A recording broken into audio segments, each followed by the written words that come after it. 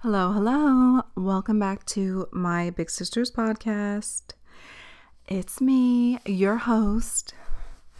Hi, everyone. Are you fucking tired of me yet? I'm late. I know. Let me explain what happened. First of all, I recorded. The video was distorted. I couldn't recover it. I do have a history in photography. I know how to recover clips on a memory card, blah, blah, blah. Boring, boring, boring. Couldn't do it. So I'm re-recording it with oh my God. Re-recording it with just audio. And then, I don't know. I have to figure out why that happened. It could be because I drop my memory cards all the time. I'm going to order a new one and get it situated. How are you guys? Like, bitch, shut the fuck up. Okay, this episode, let me tell you what's going on. And then we'll, do the thing. This episode, we're talking about why I don't want to have kids, why people don't want to have kids, that whole topic, the whole choosing to not have kids or trying to choose, and the shame that comes with it. So I don't want anyone to get triggered or upset because I know that a lot of times when people talk about not having kids, it comes with a lot of shame to people choosing to have kids and it's a very quick pipeline to shaming parents. That's not what this is about because I see that on TikTok often.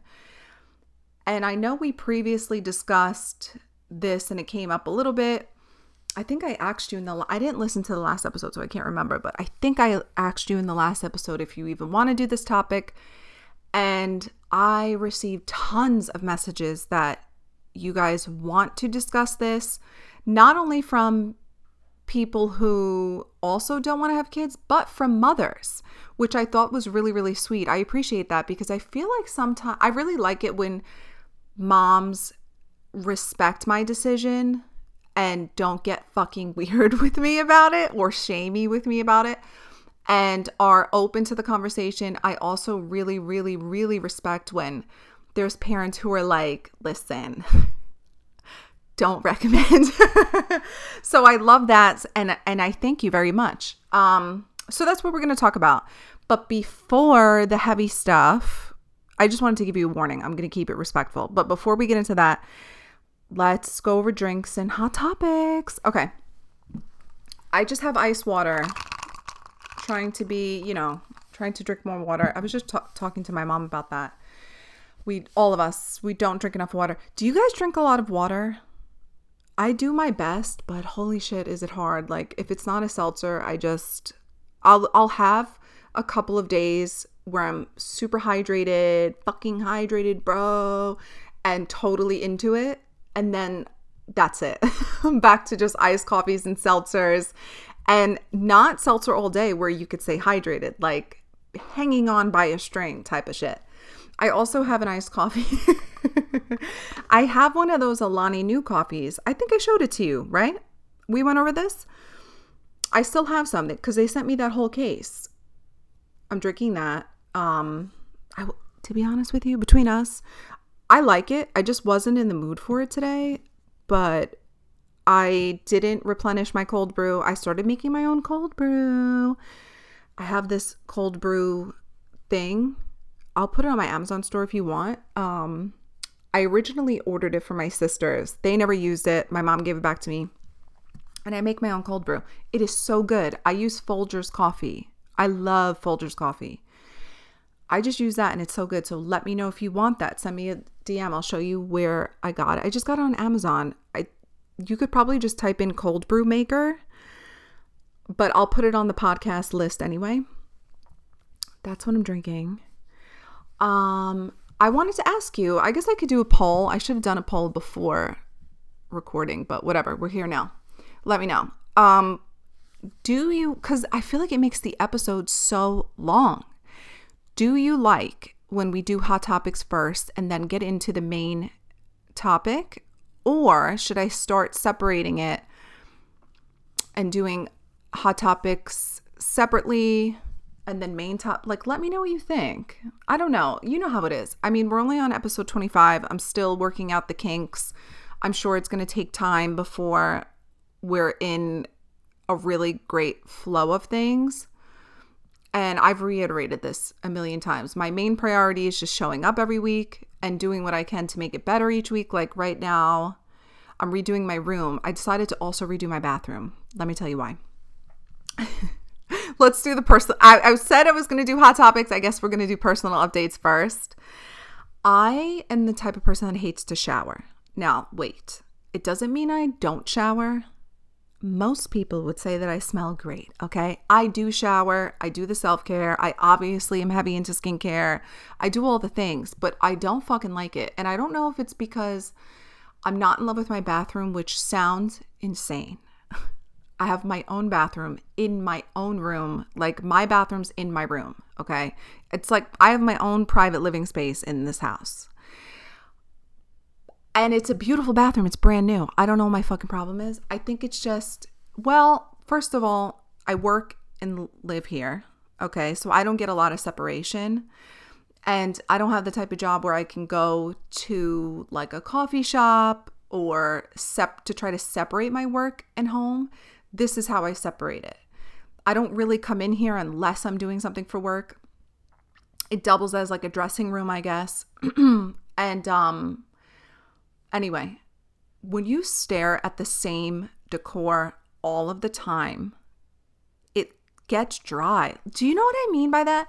I think it's very hard to understand unless you've done it for years. I don't know. And I don't want to come off spoiled. I'm spoiled, entitled, blah, blah, blah. I get it. I fucking know how stupid this sounds. But I'm just tired of seeing it. I'm just tired of seeing the way it is. Right now, it's like a pale blue. And I loved it when we first moved in. We moved in last year. I loved it. But now I'm like, I don't know. I think I'm coming into my own. I think I'm learning what my decor style really is. And I want to make it pink. I want to make it more girly. I don't know if I'm going to follow through with that because I was thinking I'll paint it pink. And then I was like, wait, the fucking cabinets. I'm going to paint the cabinets too. I don't know if I'm a cabinet painter type of person. So I just decided to like pretty much redo everything. And the reason it's taking so long is because I'm fucking annoying. And I love to find vintage stuff. Okay. Half the reason the whole house isn't decorated is because I'm annoying. I source vintage pieces. I'm obsessed with it. I love thrifting. I love vintage. I'm obsessed. I love anything secondhand. I'm always on Marketplace.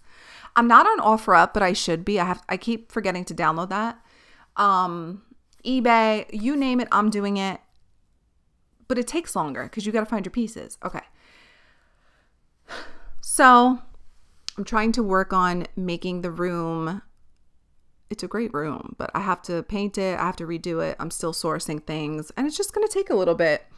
I'm not upset about that though, because I just feel like that's part of the fun. I feel like when you rush through things, which I've done for a majority of my life, you miss out on the joy of the growing experience. I feel like you respect your changes more when you're in the moment versus being so tunnel visioned and stressed to the point of disassociating. You don't really get to absorb it. I feel like when you take your time and absorb it and curate pieces instead of like Amazoning a black vase, like it just doesn't hold the same value to me personally. Obviously, I'm going to Amazon stuff, but the decor pieces and artworks, like there's things I want to make, there's things I want to recycle, there's things I want to thrift. So it's going to take longer. So that's what's going on. I'm looking at my room right now. It's a fucking disaster. Oh my God. And what did I do yesterday? Oh, yesterday we took Cher to get groomed. I think I've told you guys this before. We sit outside. Yes, we do. We sit outside the whole time she gets groomed just to make sure that nobody runs off with my baby. Fucking helicopter. I'm a full-blown helicopter mom. The irony of us discussing kids today. I'm full-blown helicopter mom. Okay? Like, I don't think it could get worse than me. I really don't. I don't think you could be more hands-on and helicopter than I am. There's no exaggeration. when I say things like she is my child, there is no exaggeration to that. That's how I feel. That's how unhinged I am. She is my child. I am a helicopter mom. What I say goes. So we sat outside and waited for her, but we make a lot of fun of it. We get bagels, blah, blah, blah. You know, it's like a fucking afternoon date for us. And also what I did was I messaged this designer from New York City. She's from Rhode Island, but she lives in the city now. I found her on TikTok probably because of my interests, because I love upcycling and thrifting. She creates fashion pieces from garbage. Obviously not like disgusting food garbage, but the plastics, the stuff you get rid of, the things people throw out, she'll make fashion pieces, clothing pieces from those materials. And they're very cute. She's got a great TikTok account. Her name is Anna Molinaro. Hold on. I'll pull it up. Her name is Anna. Okay, so I had 40,000 of those little tote bags that you get when you're food shopping or from Target. You know how they have those little, like, I don't know if they're plastic or what. I don't know what the fuck they're made out of. But they're the smaller tote bags that are 5 cents each, and you get them when you're shopping if you don't bring your tote. We ended up with so many when we moved, because when we were moving and we had to go to stores and stuff, and our stuff were in boxes, and it was just a fucking disaster. I ended up with tons of these tote bags, like way too many. And mind you, I still have some here. I still have some. I have the ones I reuse. I have the Trader Joe's one. You know, I have plenty for us to use and take to the stores and whatever. But I ended up with so many of these. I didn't know what to do with them. I was going to put them on Marketplace, figuring maybe someone else can use them. Like, what am I going to do with 400 fucking of these little totes? Anyway, she popped up on my TikTok and I was like, oh, maybe she'll take them. I don't know if this was weird of me, but I was thinking, if it's going to go anywhere, why not contribute to an artist in the city? So I messaged her and I sent her pictures of them so that way she can decide for herself. And they were clean. I mean, these are tote bags we used one time from the store, and I folded and put them away, like, and to never be seen again. They were spotless. I sent her pictures. She said yes. So I said, I'm going to be in Manhattan for such and such. If you want to meet me here, I'll put them in a bag and condense them so you can carry them back. And she did. We met up. She is so lovely, so beautiful, so kind, really creative. She's working hard, and I'm so happy I was able to give them to her. She said as well, she doesn't know when she's going to be able to use them, but she appreciates them. She's making tons of pieces. She's going to be working New York Fashion Week. I mean, she's got a lot going on, and I feel like fashion is headed in that direction of upcycling, just because there is too much of everything at this point. There's just too much of everything. And I also find it to be extremely creative. I love it. I love things that are handmade, upcycled, thrifted, anything that could be reused. It's one of my little passions. So I was so happy I got to do that. I want to share it with you guys. I'll share her Instagram and her TikTok on the podcast Instagram. It's at My Big Sisters Podcast. I'm going to pull it up after this. Oh, do you hear that? Hold on. Share Anna's. I got to write it down. You know my notepad. Do you hear that? Cher is flipping out. We're probably getting a package. She was just sleeping, but as soon as a delivery person comes, she is a guard dog. She sounds like a fierce, wild beast when somebody is near the door. So I bet we're getting a package. Okay, so that's what I did, and I wanted to share it with you guys because, listen, I'm not about to bash anyone for fast fashion or whatever it may be. I get it. Things are the way they are for reasons far beyond our control at this point. But I would like to encourage that if you can thrift it, if you can upcycle it, if you can, if you can. That's what I want to influence. Like, I'm a goodwill person. I am not above any of that, okay? And neither are you. Nobody is. It is so cool to thrift. It is so cool to upcycle instead of purchasing new. So if there's you also save a ton of money, by the way. Like, I found a very expensive table. I have a beautiful Carl Springer table that should cost $800 in the vintage world. I found it for $75, honey. Okay. It takes time to source stuff, so I know that's not always doable. But if you can secondhand, I really encourage it. And it's really fun too. Let's move on. So that's what I was doing. That's what's going on.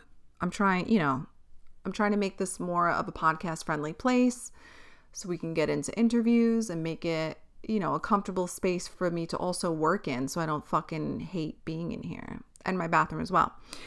Okay, let's move into hot topics. Number one, I'm going to go through this quickly. Idaho 4, we found out, okay, are you following the case? The Idaho 4, the suspect, Brian Koberger, he's on trial right now.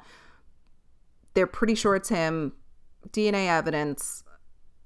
They uncovered that he DM'd one of the suspects over and over and over again. Hey, hi. You know that type? You know the type. This is not new. This is something that goes on for years now, of guys doing this, of men. Hi, hey. I don't know if he sent her anything else. That's the only bit of information I caught on to, that he messaged her over and over again.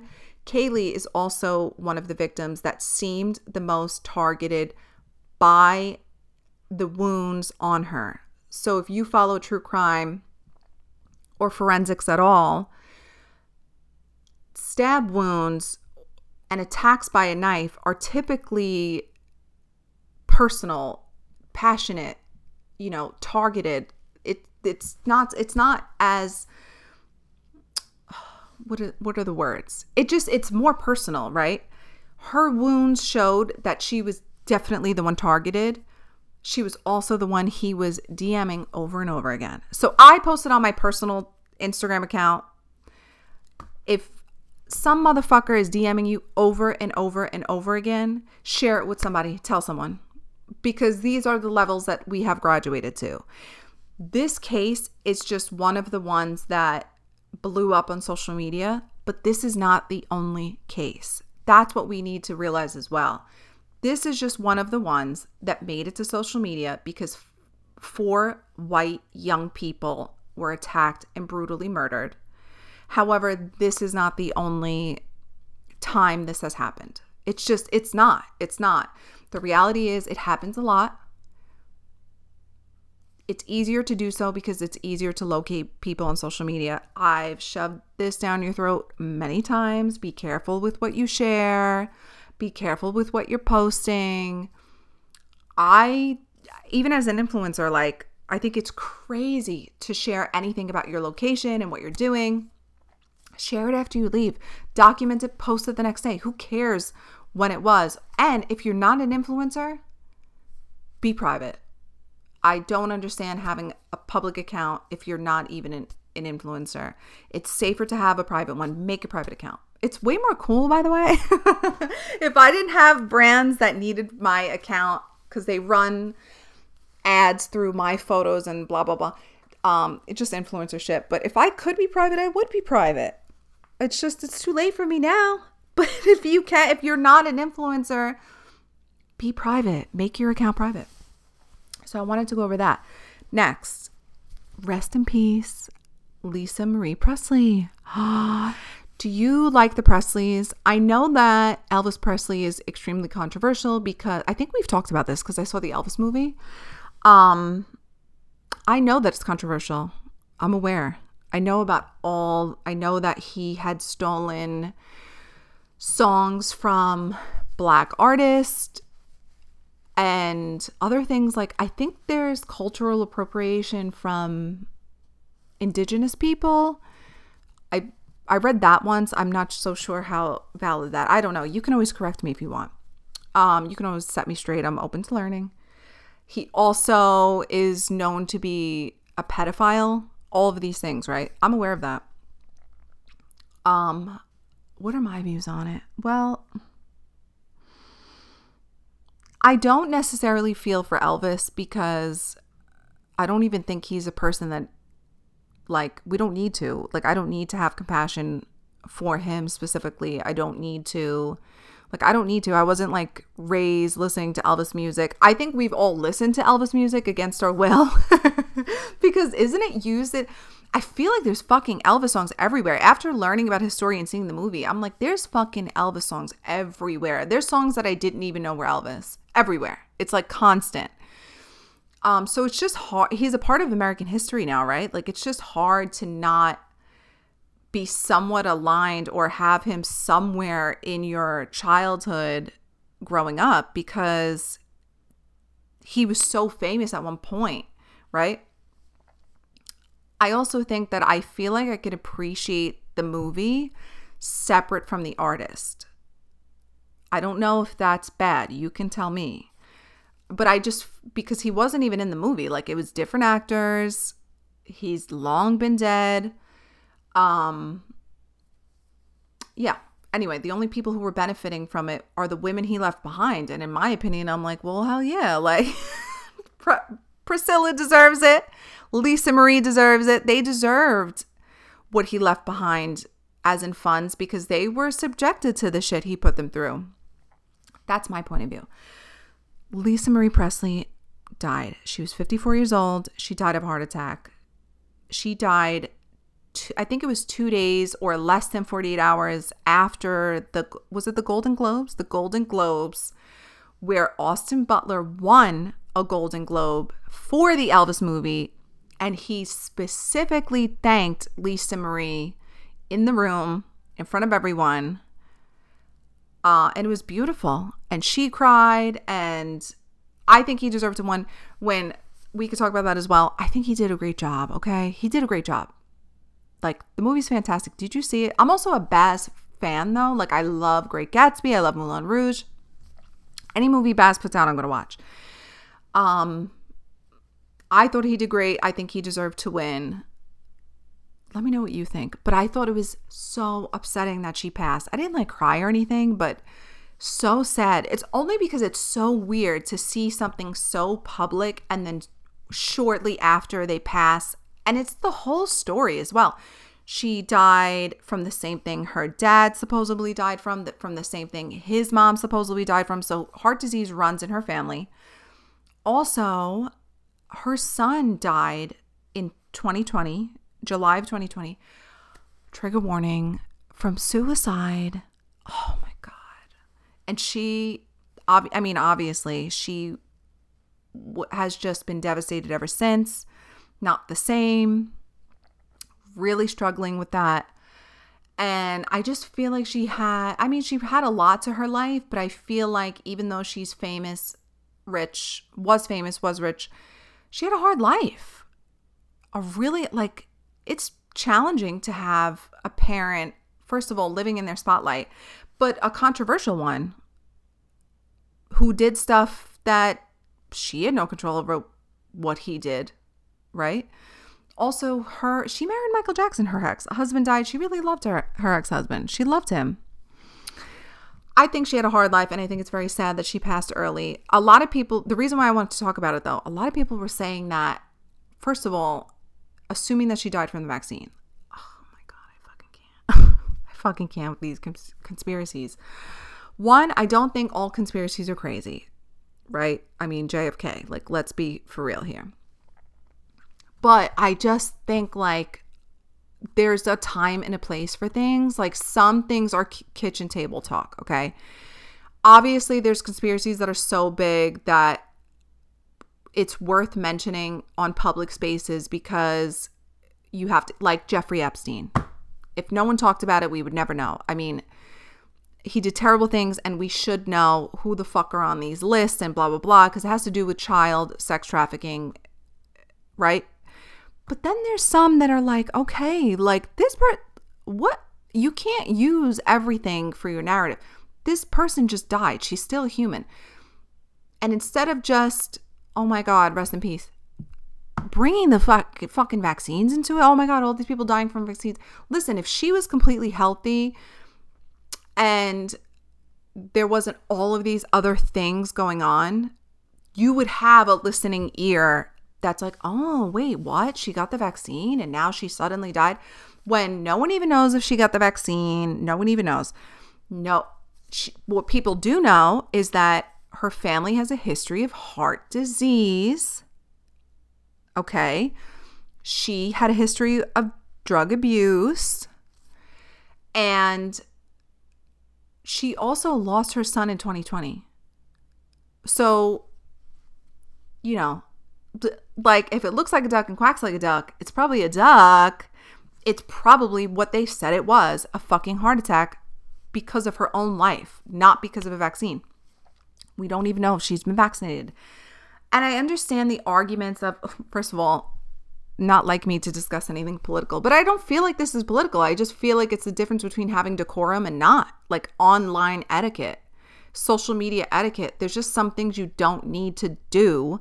She already fucking passed. There's other people, there's other things you can bring into your conspiracy theories, but a woman who just passed, she's still got, the other thing is she's got other kids. This is somebody's mom. This is somebody's fucking parent. And you're immediately talking about, it's from the vaccine. Okay. But talk about it with your friends. Don't put it on spaces where her kids could probably see it. Like, I fucking can't. People need to learn social media etiquette. Can you tell I have lack of patience today? I just have so many spinning plates at once. I have my period. I'm fucking cranky. Okay, what else was I going to tell you? Oh, is this an Elvis episode? No, it's not. The other thing, anyway, rest in peace, Lisa Marie. I think it's very sad. I think it's sad that she's so young and has other kids. She just lost her kid. And also it just came out that a couple of days ago when she visited her son's gravesite, she mentioned she wants to be buried next to him. Also, people were spotting that she didn't look well on the red carpet. I agree with that, by the way. However, to me, personally, in my opinion, to me, she didn't look like she was on drugs or drunk, because when she was speaking, she didn't give slurring. She didn't give on drugs to me. To me, I think she was already having precursors to a heart attack. If you don't know a lot about heart attacks and strokes, you could show signs before you actually have the big event.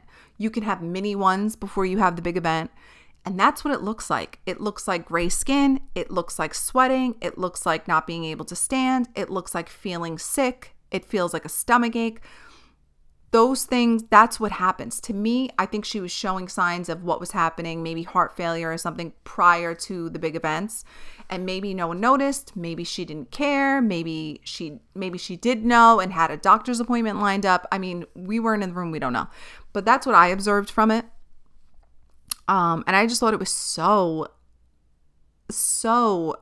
rude and tasteless. So many people getting into the whole vaccine conversation. Have the vaccine conversations. I think that people should question things. But I just think there's a time and a place. Like, discuss that with your friends. You don't need to discuss that on the internet. After someone died literally 5 seconds ago. It took minutes for people to start bringing that up. That to me is just crazy. Absolutely crazy. The other part I wanted to discuss, part 2 to the Elvis pod. No, I'm just kidding. It's not an Elvis episode. But the other part I wanted to discuss is Austin Butler. First of all, between you and me, and if you tell anyone, I'll deny it, okay? If you fucking tell anyone I said this, I'll fucking deny it. But I have a crush on him. He is one of my current celebrity crushes, him and Brendan Fraser. Okay, I didn't expect it either. I remember Austin Butler from the Carrie Diaries. He was okay in that. Maybe because he looked so much younger at the time. I don't know. He was cute in Carrie Diaries, but he definitely wasn't what he is now. The spray tan, the new style, the Elvis voice. He's fucking cute, okay? He is my fucking celebrity crush. Between him and Brendan Fraser, I don't even know who I would choose. They call me up, I'm running. I'm on my way. LA, here I come. No questions asked. But if you fucking tell anyone, I'll deny it. Everyone is complaining about his voice. Would you shut the fuck up and let him sound like that? He sounds fantastic. It sounds better than how he sounded. Let him sound good, please. There are some of us who like it. I don't care if it's bullshit. First of all, Madonna. Remember when Madonna had a British accent? Does she still do that? That is so funny to me. Anyway, I know why he still has this accent. I think it's for two reasons. If I said this already, forgive me for repeating it. I'm obviously very passionate about Austin Butler at the moment. So let me just get my shit off. Here's the thing. This is one of my interests as well. The way people sound, the way they talk, the way... This runs very deep. This has been an interest of mine for a very long time. I don't know if you knew that about me. I'm very into the way people speak, where their accents come from, their candor, the way they use words. I'm very interested in all of that. So I was interested to find out about his accent, because prior to filming Elvis, he sounded like a typical California person, right? I think that's where he's born and raised, California. Now he sounds like Elvis. Now he sounds like Elvis on light, like light Elvis. Now he sounds like diet Elvis. So I obviously looked up why that may be. I had my suspicions. I assumed that it's part of his contract.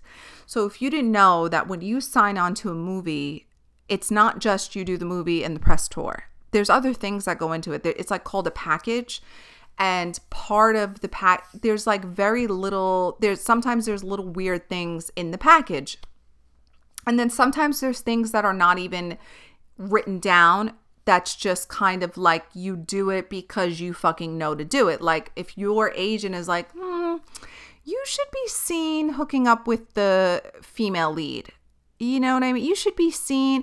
So that's on your contract. But basically what your agent is telling you is go on a fucking date with the star of the movie, your female lead, like the girl in the movie who is your girlfriend.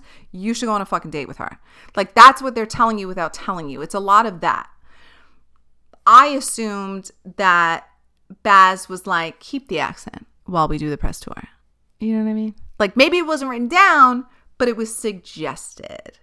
That's what I'm thinking, because it's very important when you want to win awards for your role to kind of show that that's how serious it is to you. What I'm seeing from Austin is he is on his shit. Okay. He got this role.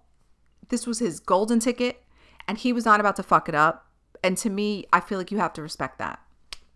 He got the role.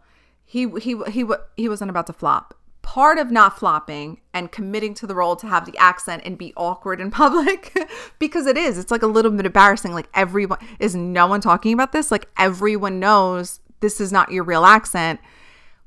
What the fuck is going on? Like, I'm sure tons of journalists, podcast hosts, people in general, his fans want to be like, babe, what's going on? And I see the TikToks of, aren't his siblings like making fun of him? Because we know our siblings would be like, girl, what is this accent? However, I think the reason his family and friends aren't kind of making fun of him about it is because I don't think he's just putting it on anymore. Now, you know how okay, let me try to explain this without getting jumbled. Elvis. There are tons of impersonators of him, right? Tons. You go to Vegas, it's like a thing. There's even people in real life. Men loved Elvis. If there's one thing about men, they love following. Okay, they love it. They make something their whole personality. Sports, Elvis, cars, they love to follow. Andrew Tate, they love to follow. They love it. They find a man they love and they can't give it up. They wear the jerseys with their name on the back. This is just how they are. There's tons of impersonators. So when you go to play the role of Elvis in a movie by fucking Baz Luhrmann, and it's your first big movie, this is your fucking moment, the last thing you want to do is sound like an impersonator. You want to sound like Elvis. Because if he were to sound like an impersonator in the movie, that would be embarrassing. He would have flopped. We would have been able to tell it wasn't authentic. Just like, let's compare it to Marilyn Monroe. Did you see is it called Marilyn Monroe? It was on Netflix. Did you see the Marilyn Monroe movie on Netflix played by what's her name? Anna Damaris? Oh my God, I'm so sorry. I don't mean to butcher it, but I don't have a second to Google it at the moment. If you've seen it, you know what I'm talking about. She has an accent. She didn't drop her accent for the movie. You heard it throughout the movie. And it just didn't fit. First of all, the movie was terrible, but it just didn't fit right. It didn't feel good watching it. It didn't resonate as in like, oh my God, it's like I'm watching Marilyn. It did not feel that way. It felt like a bad porno of somebody impersonating Marilyn Monroe. That's the hard part about playing a role that is so incredibly famous. It's like if someone plays Michael Jackson and they don't literally take on Michael Jackson, it's going to feel inauthentic. In order for Austin to play Elvis and give authenticity, he had to be Elvis, right? How do you do that? You get a voice coach. Now, if you didn't know this, your voice doesn't fully develop until around, I think it's between 32 or 35. In addition, it's always going to change. It can change with stress. It can change with illness. It can change when you make it, just like when you go to a concert or if you go somewhere loud and you're screaming all night, the next day you're not going to have a voice. I don't know about you. If I get too tired or too stressed, I completely lose my voice. By the end of if I worked all day and I was talking all day, by 9 o'clock, my voice is gone and I can't talk. If I go to a party and I'm talking too much, which I usually am, if I'm doing anything where I'm talking too much all day, I do not have a voice by 9 o'clock. I promise you that. I am raspy. I'm just cooked. You can train your voice. You can fully change the muscles. And over time, by the time I'm 35, my voice is going to be deeper. My voice is deeper now than it was when I was 25. If I compare YouTube videos to today's podcast, I'm going to sound different. And now because I podcast, I'm going to sound different by next year. We could compare them later. You could change your voice. If you literally wanted to sound like Elvis later, or if you wanted to sound raspy, or if you wanted to sing a certain way, you can get a voice coach and that could change. You can also get surgery. Like your vocal cords can change, right? He had to get a vocal coach because Elvis's voice comes from the muscle. It's not just impersonating. It's how the muscle moves within the vocal cords. He got a voice coach. He also did the method way of acting in order to become Elvis for the whole time he was filming. He basically did that thing where the actors lock themselves up and just all they do is the character. Elvis, Elvis, Elvis.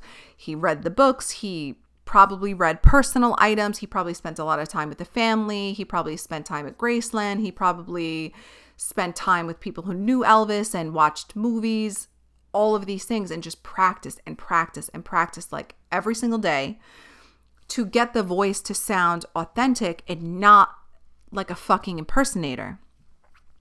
Now that the movie is over, that doesn't turn off. I would argue that he might need a little bit of therapy.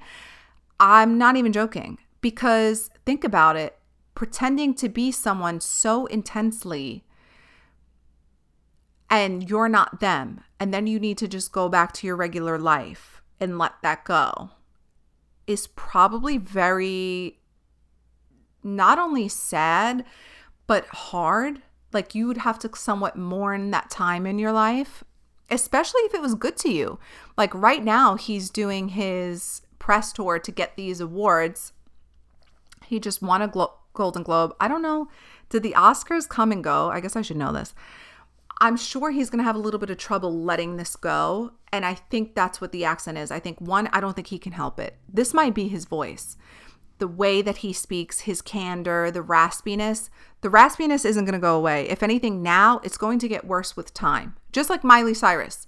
She expressed, first of all, love her new song. She expressed that her voice changed because of the stress of losing her house and getting divorced. She didn't just lose her house. She lost tons of personal items that meant a lot to her.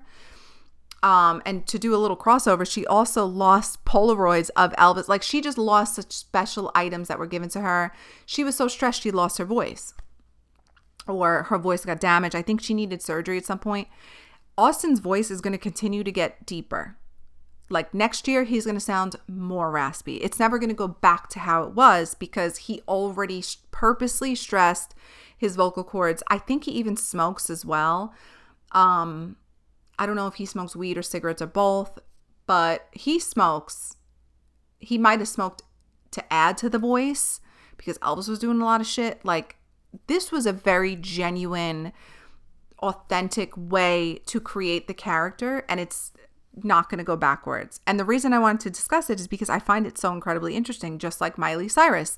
Miley's voice changed. She has an incredible voice. She sings incredible, but she also sounds different. And I just like these things. So thank you for listening to my TED Talk about Austin Butler's voice. I just love things like vocal fry, the way people speak. I love like how we watched the Johnny Depp trial with Amber Heard and the way Johnny speaks and has you clinging on every single word. I just love that. I read books about it. I mean, please, once you get me going, I can't shut the fuck up. So I wanted to talk about that too, because I just feel like people are like critical thinking skills. You know what I mean? That's my motto for 2023. Let's use our critical thinking skills. The reason he isn't dropping it is because, one, I don't think he can. I think he'll always be raspy. And two, I think it's part of his journey right now. Oh, before I forget. Oh my God. I talked about this. I think I posted it on the Big Sister podcast Instagram. I don't think it was on my personal. Austin fucking Butler did one of those actors circle things where all the actors stroke each other's fucking ego for an hour. I think it was like on Hollywood Acts. I can't remember where it was. But anyway, the conversation about how he came to get the role of Elvis came up. And if you didn't know, he was in a 10-year relationship with Vanessa Hudgens. And it was Vanessa Hudgens who suggested that he play Elvis because I guess he was playing piano and he could sing like Elvis. And she was like, oh my God, this is you. You need to play Elvis. He recanted the story with other actors and he called her a friend, didn't say her name, and said, a friend of mine. Meanwhile, it was Vanessa, the woman he spent 10 years with in a relationship. Now, the internet went fucking nuts because they were like, how can he call her just a friend? They were together for 10 years. And then there was another internet who was saying a friend is nice. I had an opinion that I did not see, so I'm going to say it here. I think it's very likely that she said to him, don't you ever fucking say my name again. I don't want to hear you say my fucking name in the press, because no matter how you slice it, she's more famous than him. Maybe right now he's more relevant, but she carries more weight. She was in High School Musical and people love her. Like, Vanessa's been around a long time and a lot of people only know about Austin because of Vanessa. And there's no denying that. He went on to date a fucking 20-year-old. I don't know about you, because I'm Vanessa's age, I think. How old is she? Is she 31? She might be 32, whatever. I'm Vanessa's age. I'm Austin's age. We're all 31, 32, okay? I think Austin's 31. I'm 31. I think Vanessa's 32. I'm not sure. But he went on to date a fucking 20-year-old. Ew. If I was Vanessa, I would have been like, don't you ever say my fucking name to anybody ever again. And if I find out you did, I will fucking drag you, because I'm sure she has more connections. Like, just because he had a huge role does not mean he has the resources and connections that she does. She's been huge for a longer time. She has longevity. Okay. She's still working. She owns businesses. She's doing good. I can imagine that she said that to him. Also, I noticed that I think she's a practicing witch. Oh, yes, I do. I think she's a practicing witch. I think that she had a lot to do with all I'm saying is I think she had a lot to do with him getting Elvis. And I think he dropped her like a hot potato to revamp his look. And I also think that his relationship with Kaya Gerber, I don't think it's 100% they're deeply in love. I think that it had a lot to do with the Elvis role, because Elvis's significant other, Priscilla, was like, how much younger than him was she? I think it was the same ages. Like, I think she was way younger than him. I think she was also 20 when he was 30. And let's be for real. I mean, we've all dated someone older, but it doesn't feel good. Think about it. If you are 30 to 35 right now, what could you talk about with a 20-year-old? To have a relationship with them. And I know that Kaya is a Nepo baby. Her mother, Kaya Gerber, is Cindy Crawford's daughter. Obviously, she's going to be mature in certain ways and probably be able to relate with Austin on certain things just because they're both in the industry. But all in all, it's very like she was literally a teenager 5 seconds ago. Like, it's just very icky. It's legal, but it's icky, okay? And I can imagine that Vanessa was very put off by this. I would be. They just broke up. They broke up not that long ago. They broke up when he got the role. It was like early 2020 and they broke up after 10 fucking years together. I think he broke up with her. And I think she was disgusted by the fact that his new girlfriend is fucking 20 years old. I don't know about you, but I would be saying that. I would be like, don't you mention my name ever again. In fact, I think I have said that. If any of my exes want to step into the chat and let me know if I've said that to you, I think I've 100% said that before. I'm definitely that type of person. We break up, I'm denying it. If I dated a fucking loser, I'm denying it. I know that I do. I've denied people I've been with. I've definitely denied it. Like, if someone asks me, oh, didn't you? No, don't know who that is. I am notorious for saying who? Who's that? I have no idea who that is. I do that all the time. Okay. I can imagine that she was like, don't you, but she can't deny it because they're a famous couple. I can imagine that she was like, don't you ever fucking bring me up again. Do not use my name for clout. Do not fucking mention me. I will put a hex on you. Don't fucking talk about me. I can imagine she did that. I can also imagine there's been times where he probably reached out to her. Listen, you don't forget 10 years. He can be Elvis and swaggy and sexy and raspy all he wants. You don't forget the woman that you love for 10 years. I can imagine parts of that still makes him sick. Vanessa is fucking beautiful. Do you see her on the... Listen, Kai is very beautiful and I'm not going to compare women, but let's be for real. Vanessa is stunning. I can imagine that he feels sick sometimes. So that's my point of view on it. I don't think it's... he was being nice by calling her a friend and I don't think he should have said, my ex Vanessa Hudgens, we're still great friends. I don't think that's the case. I think she fucking forbid him to say her name. And I think that was the best thing he could come up with. 100%. Also, part of what feeds into my personal theory is that he don't post nothing on his social media. He especially don't post that girl. He doesn't like any of her photos over on her Instagram because she posts her work all the time. Austin is never in those likes or comments. And she does not post Austin. I bet it's his PR people that call the paps on them or her PR people or whatever. But I think it's part of Vanessa forbid him and he had no choice but to listen because he's probably low-key scared of that girl. I'm telling you, I think she's a practicing witch. I think he does have a lot of respect for her, but I think this is all in my head and you're probably like, girl, go touch some grass. But you know that I love to discuss pop culture and hot topics and my theories. This is my theory. I think she forbid him and good for her. I like that. Forbid your exes. Forbid your fucking exes from ever talking about you again. Take control of the fucking narrative. Because if there's one thing a man is going to do, he's going to trash it as if he made the choice, as if you lost out on him. And we just know that's just not the case. Okay? That is just not the case. Last one, and then we'll go into the main topic. Britney Spears. She recently had a meltdown. I don't know where she went to eat. I forgot already. But she had a meltdown in person. And a lot of people were like, she was speaking gibberish and she had a bipolar meltdown and blah, blah, blah. But who was taking the video? What I interpreted was she freaked out because people were fucking taking her video out in public. It's like nobody learned the first time. Excuse me, I'm taking so much air that I'm like choking. I think I think I've said this before.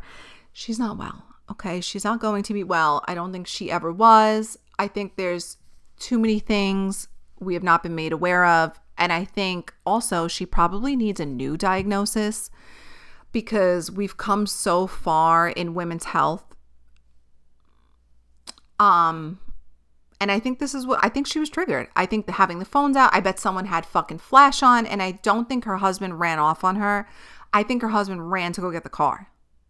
I think maybe they went out with less security. She probably had a moment of like, I just want to go be normal. I just want to go be outside. And then as soon as she saw the phones and some fucking idiots getting their flash out, taking a video of her, it's like she's Britney Spears. You don't need to, it's not like, I understand seeing a celebrity and being so excited. Actually, I take that back. I'm from fucking New York. We see celebrities all the time. It's not a big deal. Stop taking the fucking candid photos.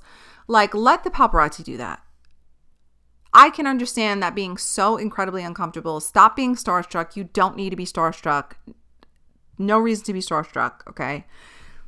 I think it was dumb that someone took a fucking picture of her, knowing how she feels, knowing what, because if you're taking a picture of Britney Spears, it means you know who she is, and it means you know about her life. Obviously, don't take a fucking video. She probably saw the phones and freaked out. I don't think, like I've said before, I don't think she's well enough to be outside on her own. Do I think she needs to be in a conservatorship under her dad, who was a con man? No. But I do think she requires additional help that most celebrities do not require. And I'll leave it at that. Okay, let's get into the main topic. What a segue. What a segue, you stupid bitch. Oh, you know what? Let me take a sip of water.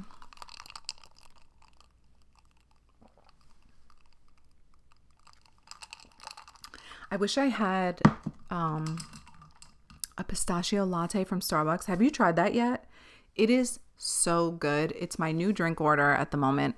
Pistachio latte with almond milk. No classic syrup, just the pistachio syrup. It is so good. I love it. It's 2 shots of espresso, almond milk, pistachio syrup, and you add a little cinnamon. That shit gets me going. Okay, I chug it so fast, which is not healthy, but it's so good. I've had maybe 4 or 5 this week. First of all, it's way too expensive and I got to stop doing that. I just got to find pistachio syrup, I guess. I also need an espresso machine, but it is so fucking good. Try it if you haven't tried it. Okay. The main, guys, we're here. The main topic. Kids and women deciding to not have kids and the shame that comes with it. So let me start this off because I'll get into the questions too, but let me start off with my first public shaming of someone shaming me for not having children.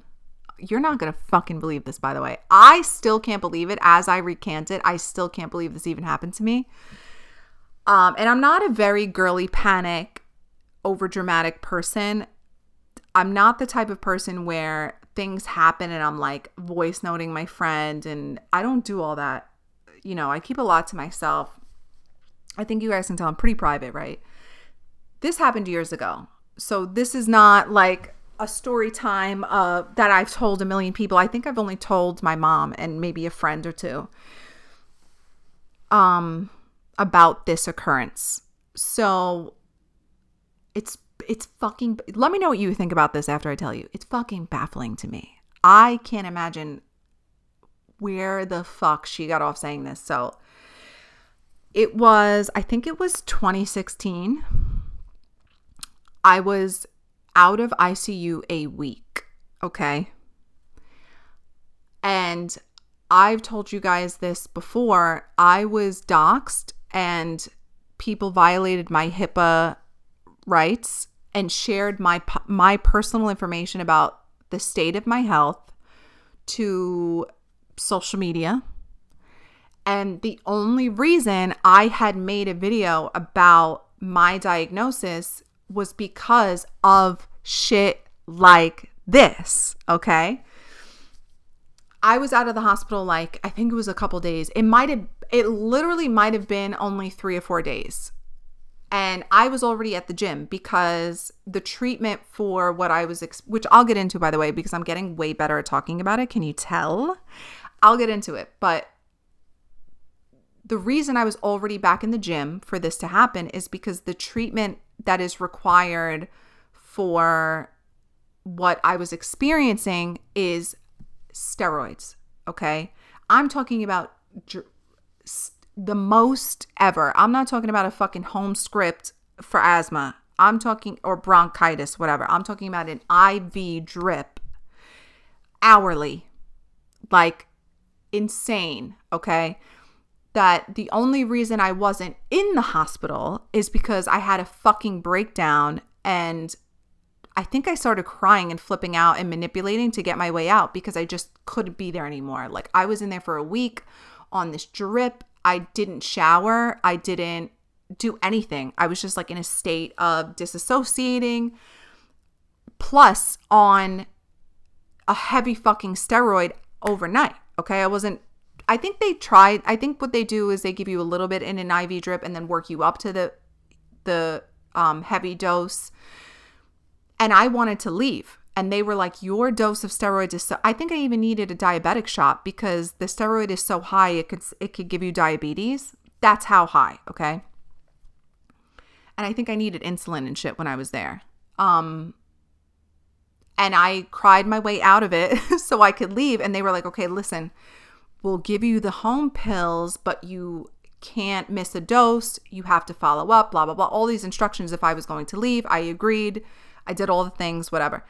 But because steroids are so powerful, you have tons of energy. I didn't sleep for a very long time. I already suffered from insomnia, but because of the steroids at the time, you don't sleep. You are irrationally angry, paranoid. Just think about it, like roid rage. That's how you feel. Your skin breaks out, you get puffy.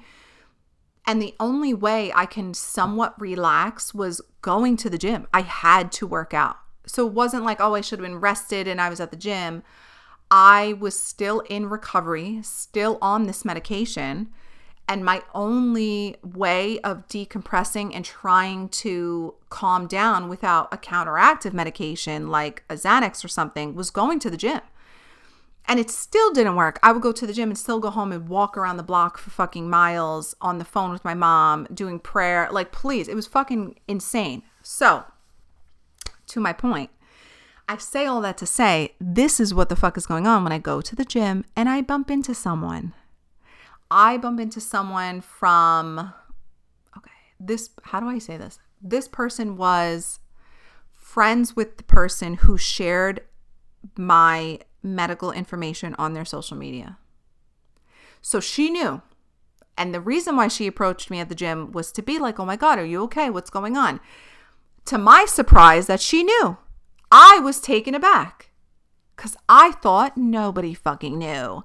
I thought only me, my mom, my partner, my best friend at the time, and my job fucking knew. I didn't know that social media knew because I wasn't on my fucking social media, that's for sure. I didn't know she fucking knew. And I didn't know that she would have that in her to like come up to me and talk to me about it.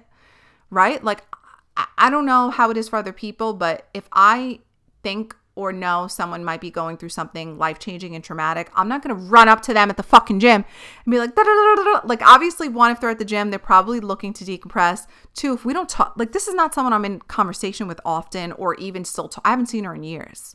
Like, I haven't seen this person in years, okay? And the first time I'm seeing you again, you are loaded with this information that was given to you without my consent. Anyway, so I was polite about it because, listen, as forward and sassy as I sound on the podcast and maybe in conversation with my friends or whatever, or on Instagram, I'm very polite. I give people the benefit of the doubt because I have a lot of self-respect and I hold myself to a specific moral code. AKA, you're not going to get me fucked up. Okay? You're not going to be able to say about me that I was fucking rude, and I'm very polite. I knew in that moment, one, she's a dumbass.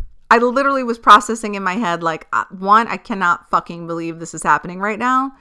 Two, I knew that this is more of a reflection of her and not me. Hold on, I gotta check if I'm recording.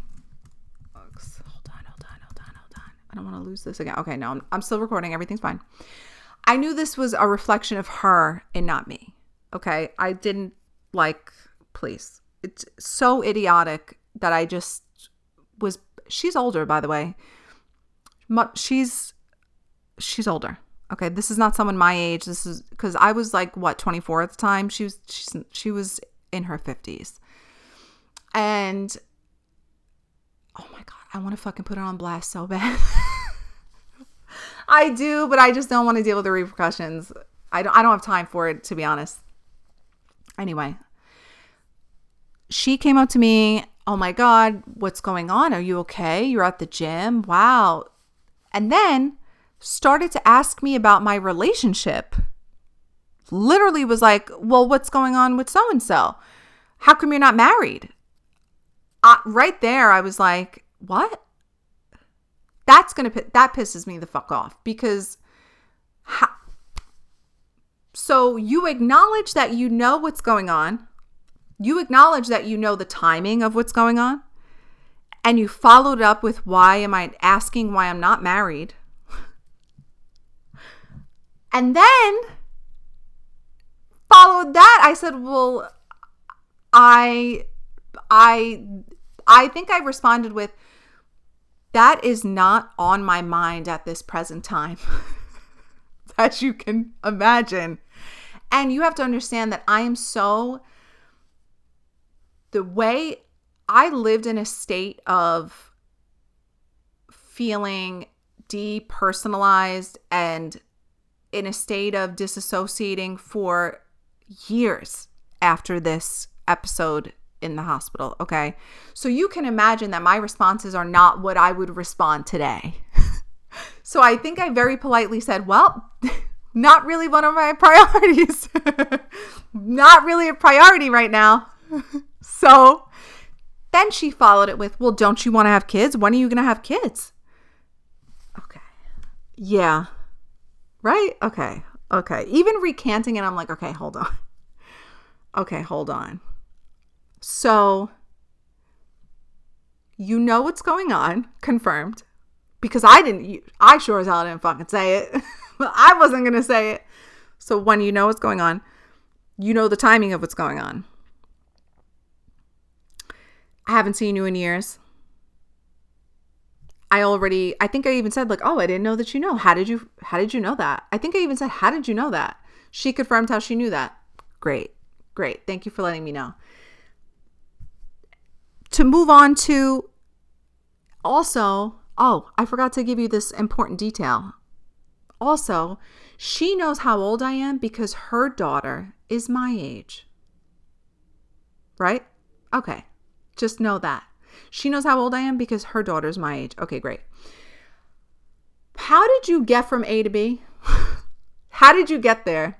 How did you observe all of this information, process it enough to come up to me in a public space like my gym, my safe haven, and get to point B of how come you're not married and when are you having kids? As if pressuring my fucking boyfriend to get engaged, or if that's what I was supposed to do at this time, well, don't you want to have kids? Mind you, I just had conversations in the hospital about what this will mean for me as a woman. Okay.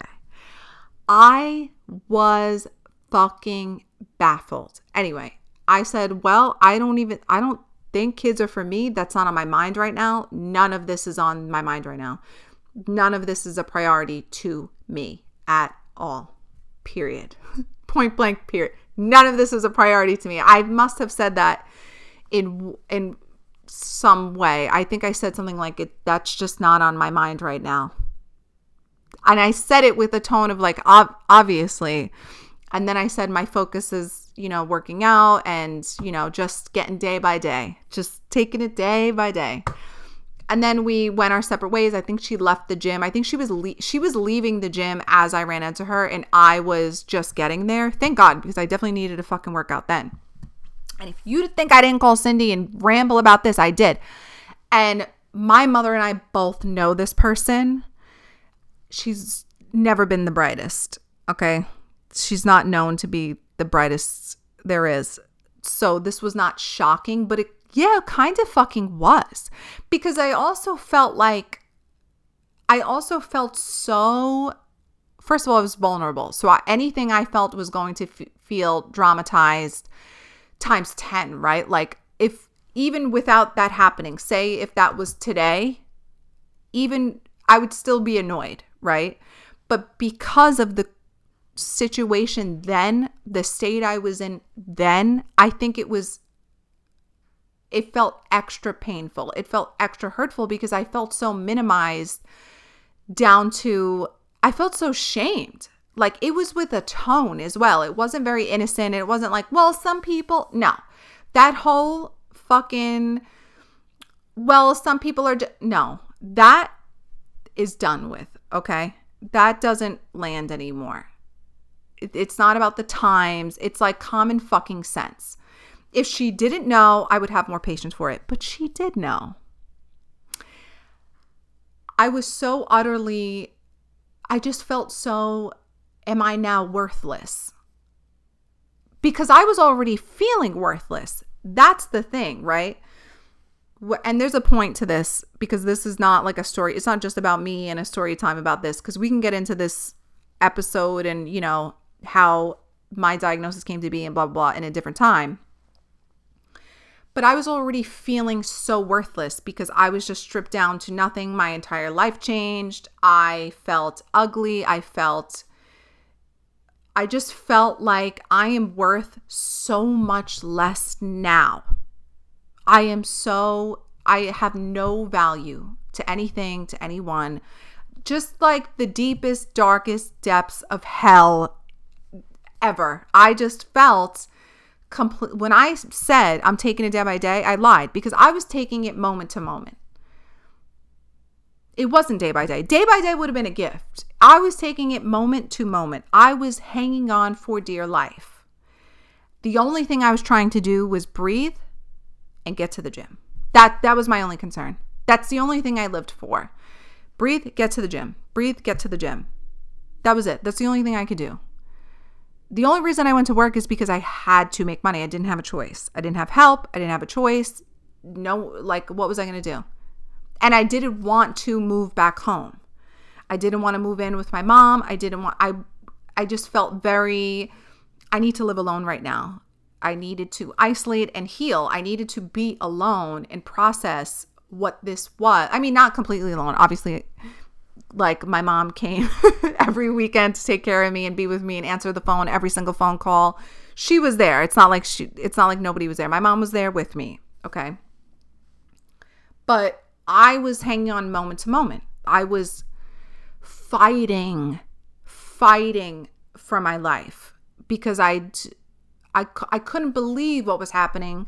It was a shock. It was scary. I was exhausted. That's why I felt like I was fighting for my life. I was exhausted because on top of dealing with, okay, I need to process that this is what is going to be my life now. I had to process the feelings of being on such a severe medication and not knowing what to do with it. Because even if, okay, whatever, I got the diagnosis, fine.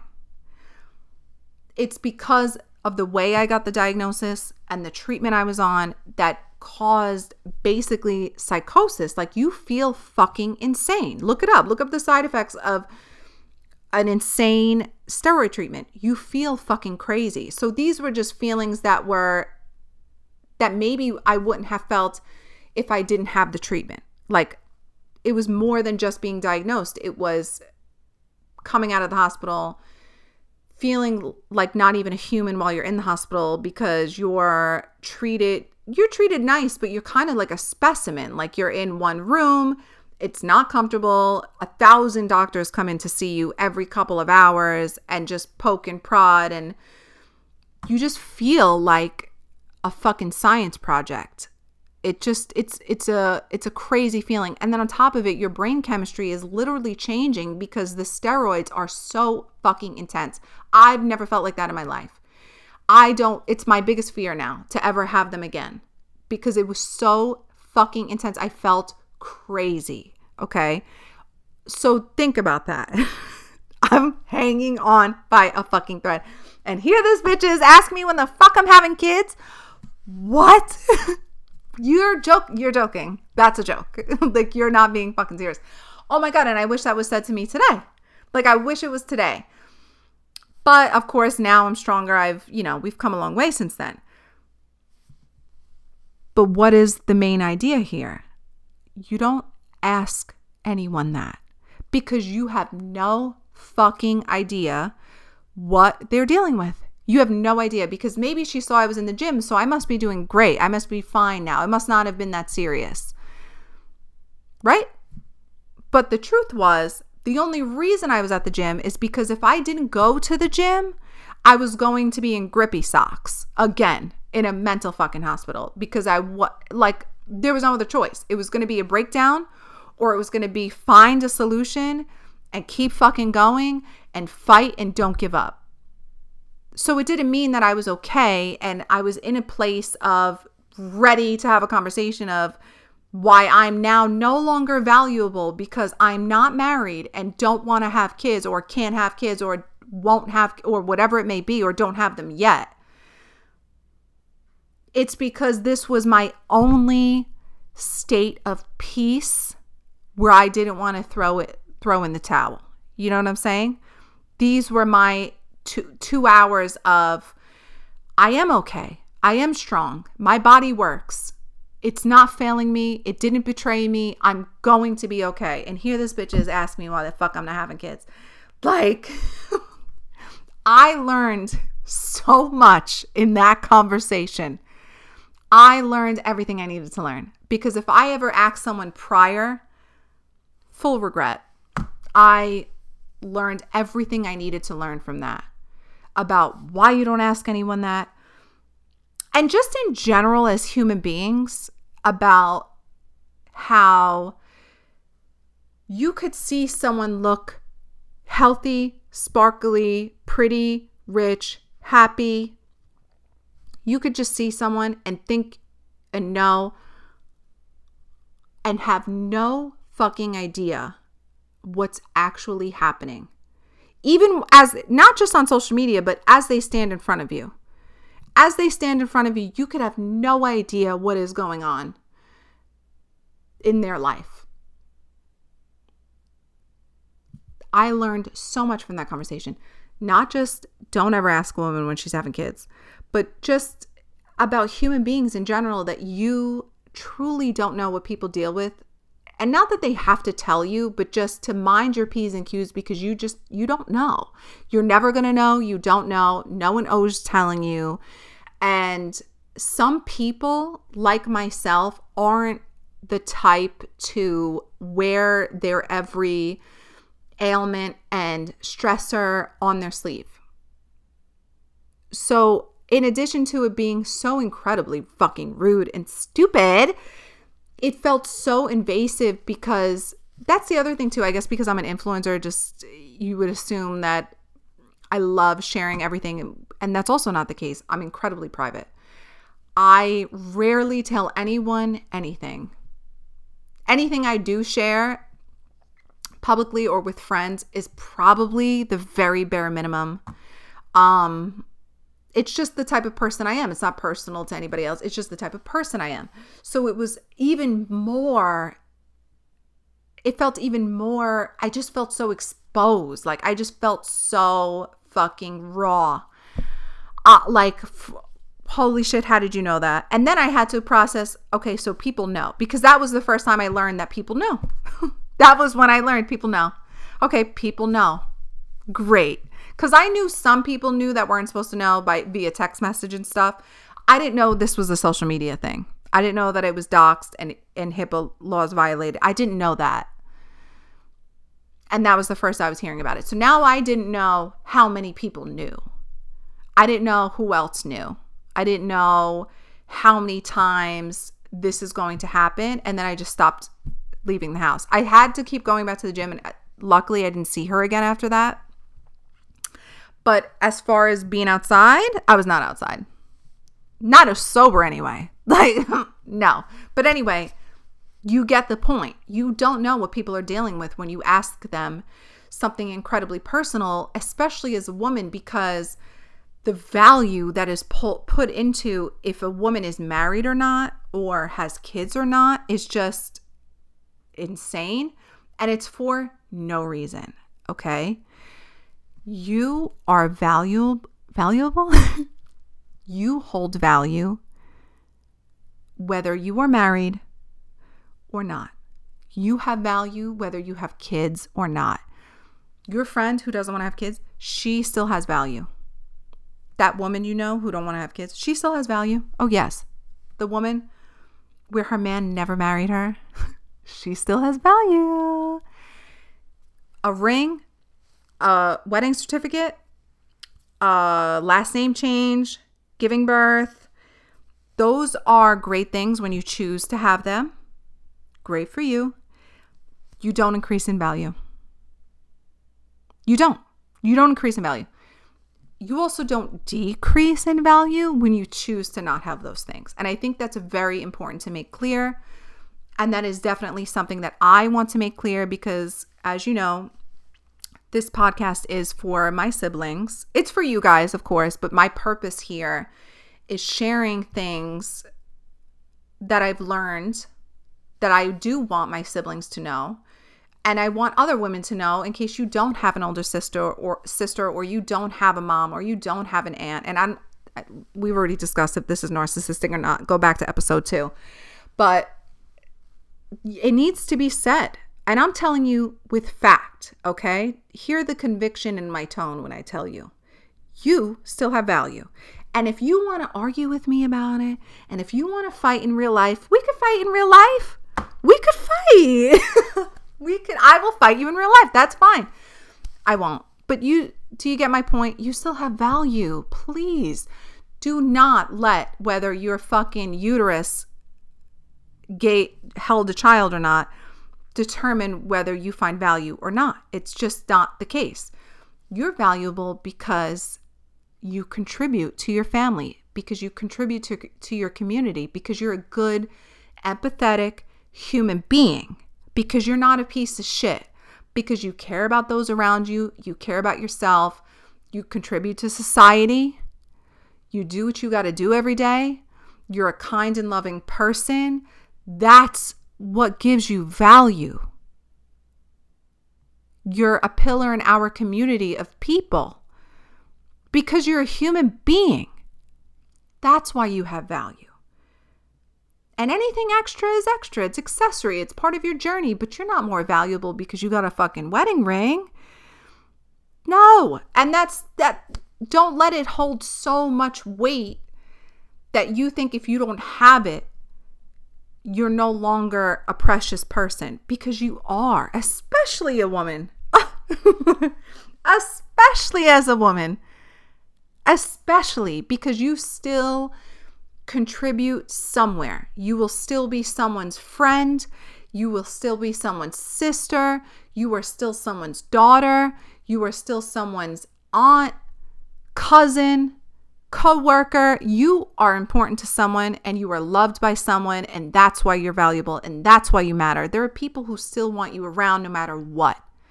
And those are the people who you hold close. And don't let anyone shame you in public because of what you don't have or what you didn't do or what you don't choose to do. Just as you don't let anyone shame you for what you did choose to do. This is not slander to people who did choose to get married. I understand the levels of which happens in our lives and the makeup of women and what we go through and how we're raised and the fairy tales and the princess movies. I understand how we get here to the place of where women are shaming other women for being married or not being married. I get how that happens. And I get why people want it. I also understand the feeling of wanting to be a mother. Now, let's get into why I don't have kids outside of this conversation. The reason why I don't have kids is not really because of my diagnosis.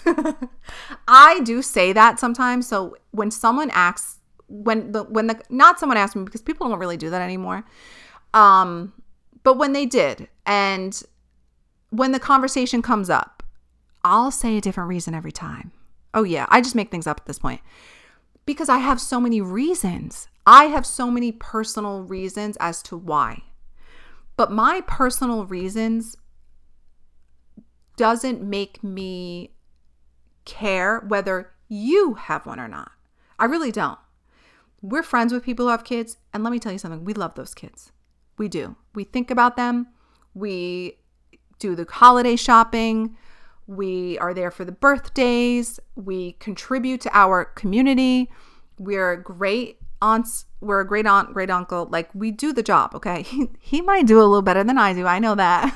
If you know him in real life, if you know us in real life, I know he does a better job than I do. But we contribute and we care. And I'm also a big sister. Okay, we're here for the kids. But our choice and my choice as a woman, it's just something I didn't want to do. And let me tell you something, I never did. That's why at this point I just make up different answers because there's so many answers, but I never had the feeling. And I bring that up because I think that is really important when people choose to have kids, especially women, okay? This is going to be a long episode, as you could tell, so I hope you're still hanging in there with me. If you did, please let me know. Also, if you fast forwarded to this, I completely understand because I talk a lot. And if you just wanted to get to this part of it, I understand completely. I never had that maternal feeling of like, oh my God, I just want to hold a baby. I literally can't relate. I've never, ever, ever felt it. And there was a while there that I was like, oh my God, something's wrong, isn't there? Because I have a uterus. Everything's working, babes. Everything is working. And I never had that feeling. Now that I'm 31 and an adult and like have come on the other side of my Saturn return and have been through the depths of hell and back, I fully understand now why I've never had that feeling. But I think that's really important to know. And especially if you're still trying to decide, okay? I've never had the feeling of like, oh my God, I just want my own little baby and I could picture her and I have her name picked out. I never felt that. Never felt it. I probably lied and said that I did. I probably lied. I definitely lied. I think I've told you guys that. I was telling ex-boyfriends that. Oh God, I was fucking saying it all. I was saying, we're going to do this. I never planned on having kids, honey. No, I am a fucking liar. I never planned on that. I knew from very, very young, I think around like 16, I was like, I'm never doing that in my head. I swear to God. Never felt it. Never pictured in my head what my wedding would be like. Never pictured in my head what it would be like to be a mom. Never pictured it. Never cared. Wasn't interested. Didn't have a Pinterest board at my wedding. None of it. Never wanted it. And for a long time, I thought there was something wrong with me because why? So everybody else is. I felt like it was like everyone else that was a girl my age. That's what they cared about, especially when I was 18 and then 19, 20 and had boyfriends and everybody's talking about it. I just started faking the funk because I'm like, I can't keep trying to reiterate that I don't have the feeling, or I would just get off and, well, I'm so young right now. But I never felt it. I just never, it was just never on my list of goals. I never saw it as a priority. I never put my self-value in that. I just always wanted to be my own person. I always wanted to keep my own name. I always wanted to be an individual. Like I just always That's what I envisioned for myself, my personal goals as me as a human being. Now, then I thought, well, who would tell me that? I think my mom would tell me that years ago. She would be like, well, when you fall in love, that will change. That didn't change for me. I did fall in love. And I've been in love more than once. It still didn't change. Because I don't think it has anything to do with being in love. And I think also that's a huge misconception. And I think that leads to not the best plan. And I think that that's used a lot by people. How do I want to word that? I don't think that's a safe thing to say. I think well, my mom wouldn't say that now, by the way. Her opinion changed. If you ask her, she does not want me to have kids, okay? But this is years ago. We've all grown since then. I think now that's something dangerous to say to somebody. You know, when you're in love, you should have kids. I don't think it's something that should be loosely put on other people or assumed anymore. First of all, for obvious reasons. I mean, the world has changed so much. But just because now, I don't think there's a village anymore, which is one of my reasons. So, where do I want to take this next? Okay. First of all, I never had the feeling. Just never did. But then as I got to an adult and things got very real, obviously, you know, while I was going through changes and getting diagnosed and having doctor's appointments, I said, well, what does this mean if I ever did want to have kids? Because I'm thinking, everyone's telling me, oh, you'll change your mind. You'll change your mind. You'll change your mind. You'll change your mind. Newsflash, I never fucking changed my mind. But anyway, at 24, I was like, fuck, what if I change my mind? What does that mean? And obviously they went through well, we would do this, this, and this. There's tons of people like you who end up having kids, but blah, blah, blah, and la, la, la, la, like, you know, all the bullshit. And the reality is, one, people like me, if they choose to have kids, they have to go off of medication. And what does going off of medication mean? Okay. Two, people like me, when they're pregnant, they will feel the best they've ever felt because there's something about being pregnant that's like a natural fucking reversal of the illness. That's not appealing enough for me. 3, when you give birth, it could be so hard on your body that you will go into another episode. And the way you recover from that is not guaranteed. That's not appealing, is it?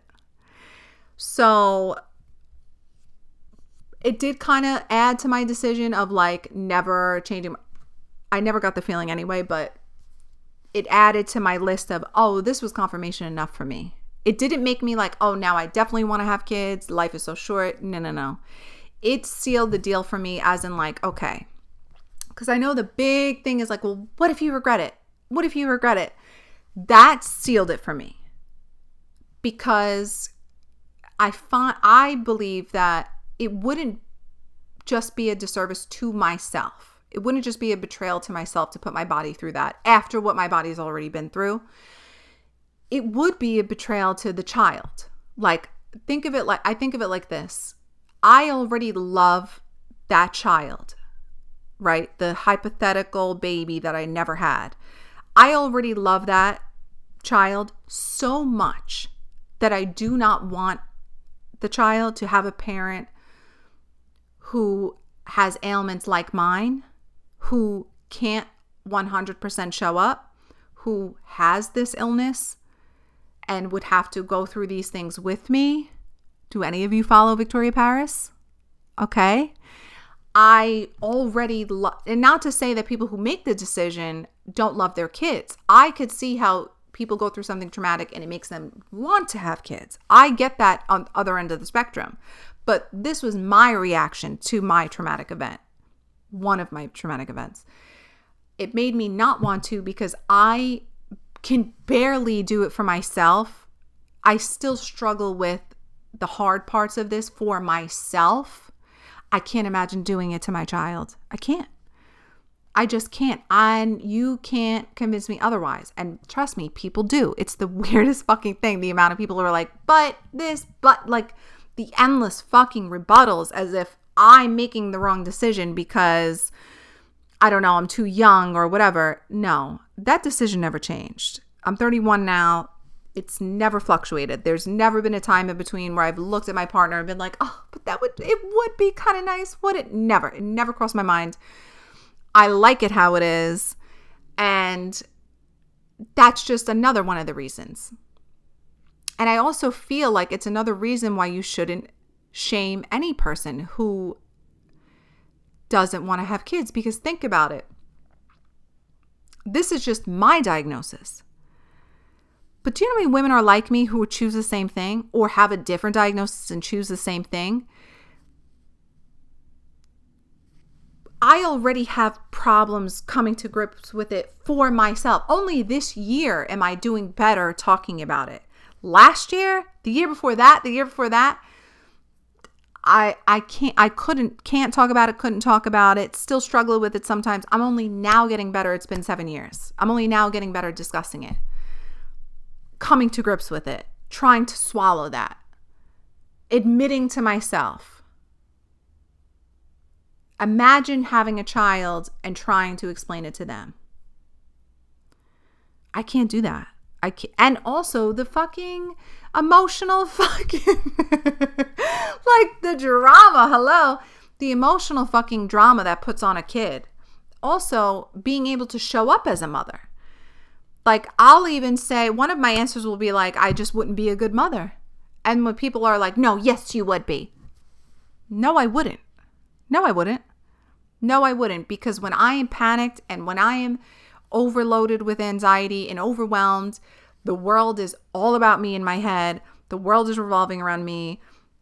The self-set, because, right? Anxiety is kind of narcissism and self-centeredness because all you're thinking about is yourself. Not in an evil way, but just in like, oh my God, the world is suddenly only in your head. How do you do that and be a parent? How do you do that and be a parent? The other thing is, I was already 24 when this happened. So I think of it as in, okay, what I have is long-term. It doesn't get better with time. So when does the kid come? And how old will I be then? And how is this going to be down the line? Like I've thought about this over and over just because of the guilt of people saying to me, you'll change your mind, you'll change your mind, you'll change your mind. So even though I never did change my mind, in the process of thinking about these things and being told the guilt about these things and being shamed about it, I did process these thoughts of, well, what does this mean down the line? Like, what would that look like? What would my life look like? What would I have to do? And every single time I processed those thoughts, I came upon, I'm just not fucking doing it. Don't want to do it, can't do it. It's too much for me. Way too much for me. I know I wouldn't be a fit parent. I know that. Based on that alone. Just that alone. Just for my health reasons, wouldn't be a good parent. I wouldn't. Here's the other part that I wanted to discuss. When someone tells you they don't want to be a parent, leave it there. You could simply say, I respect that. It's a very challenging job, because it is. It's extremely challenging. It's for the rest of your life. These babies grow up into human beings. The job is forever. Okay? Everything you leave behind, everything you do, every decision you made and will make will impact the child. Every single thing. It's a very challenging job. So when someone tells you, don't want to do it, I don't know, I don't want to do it. If they're even on the fence, discourage them. The only people who should have kids are the ones who are excited and looking forward to it and researching and planning and putting things into place, because it is so incredibly hard to be a parent. The other part I wanted to tell you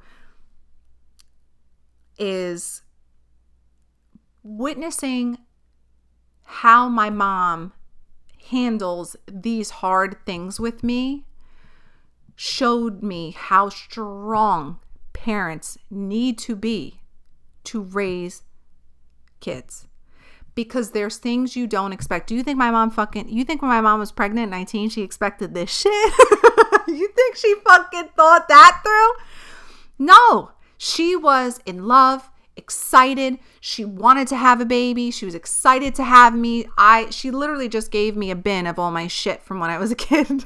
She took a picture of me every single day the first year I was alive. She has everything from kindergarten, every single fucking thing, everything. It's in a bin. It's in my room right now. She gave me everything. She kept everything. She loves being my mom. Loves it. She's such a proud mom. Do you think she fucking ever thought in her head she would be in ICU with her child? With what they told us? Do you think she thought that she would be taking her 31-year-old kid? I'm a fucking grown adult. Do you think she would be taking her 31-year-old to a treatment where I hyperventilate, drug myself? Do you think that was on her plan? Do you think she planned on, okay, this date, okay, we got this in 6 months. I got to take off because she will eat enough edibles to just sedate herself and not be able to walk or speak. I will have to fucking feed her liquids. Like, do you think she fucking planned that? No. But when you have kids, you have no idea what is going to happen.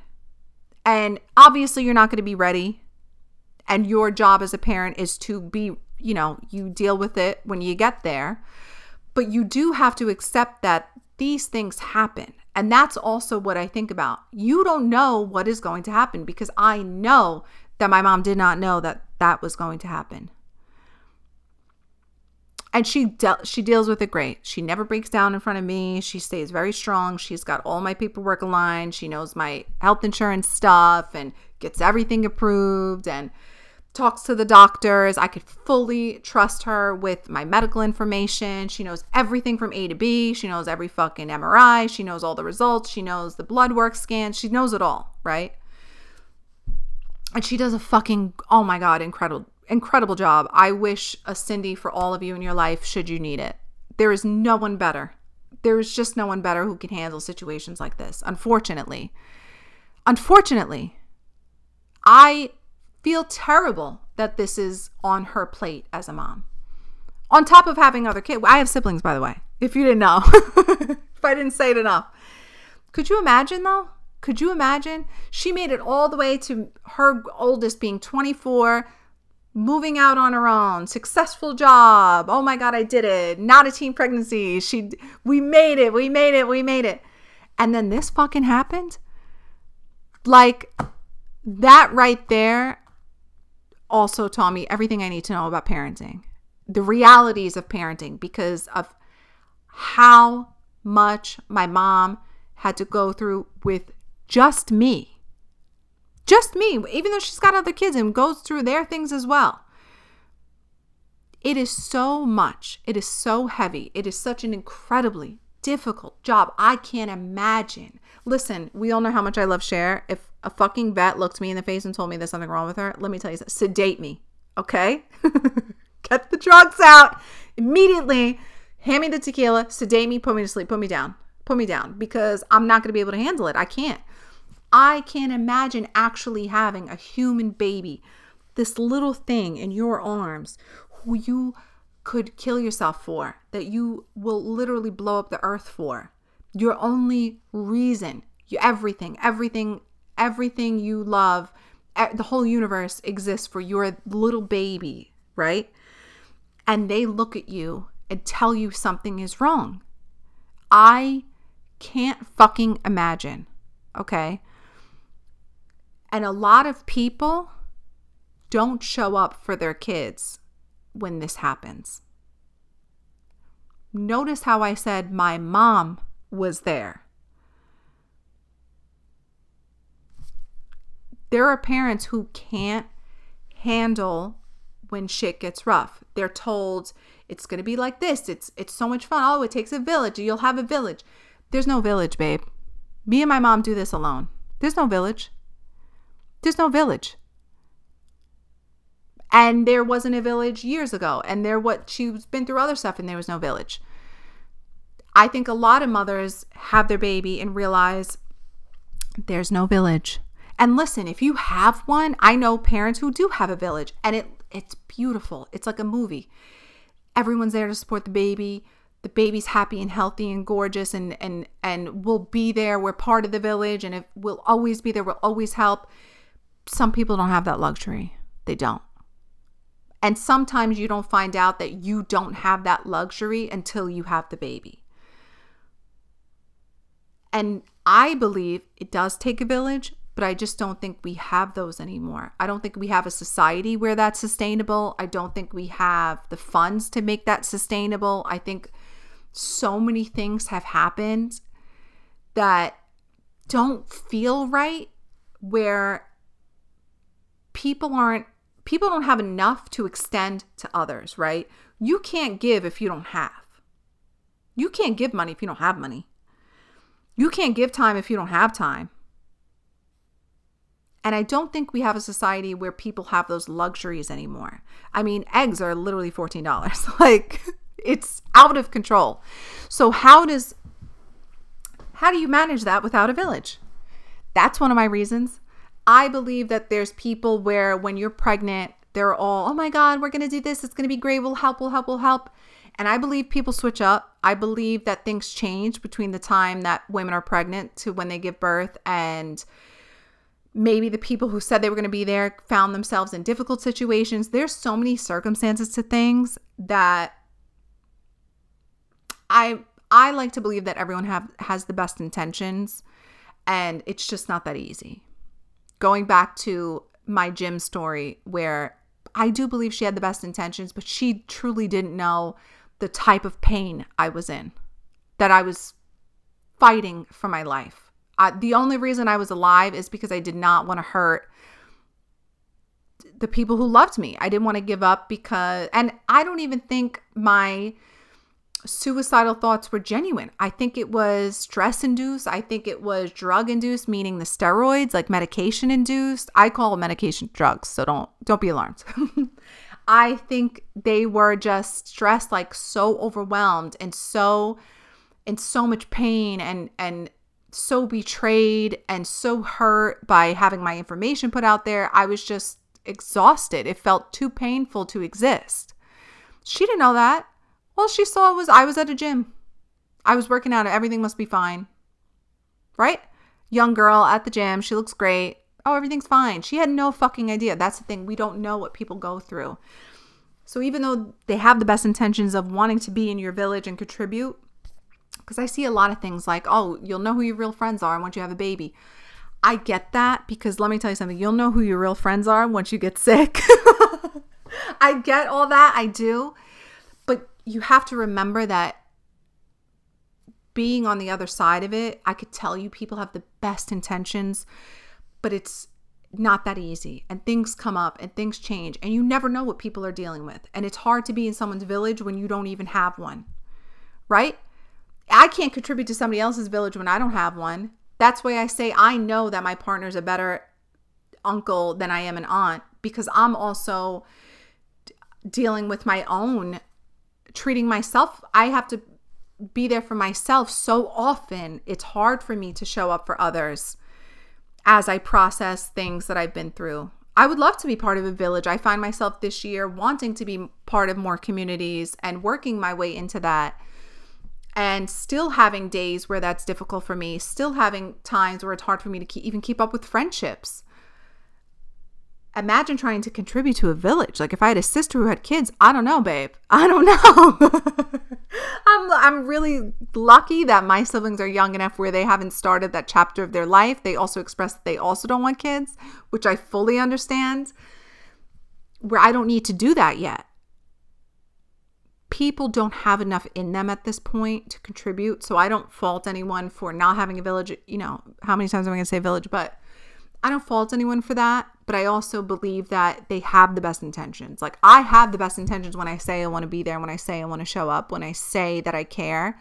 And when I don't physically arrive or when I'm not physically present, it's guaranteed it's not you, and it's all me. It's all me. It's the weight of the world on my head.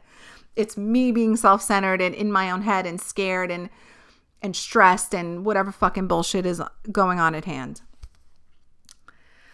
And I think when people say, I don't want to do it, I don't think a rebuttal is really needed, because unless you are confident or the mentality of hell or high water, I'm going to fucking do it. I'm going to commit. I'm going to be there no matter what happens to this child, no matter what comes up down the line. I don't care if they're 50 and have illness. I will be there as a parent. I think that's what you need to hear. When you ask someone and they don't give you an answer other than definitely, I'm excited to, no matter what fucking happens, no matter what fucking gender, no matter what comes down the line, I don't care. I'm going to be that kid's parent no matter what. And I will be that team leader and I will do everything it takes. I think that's the only answer. And I don't know if that's controversial to say, but to me, it's the only answer that makes sense.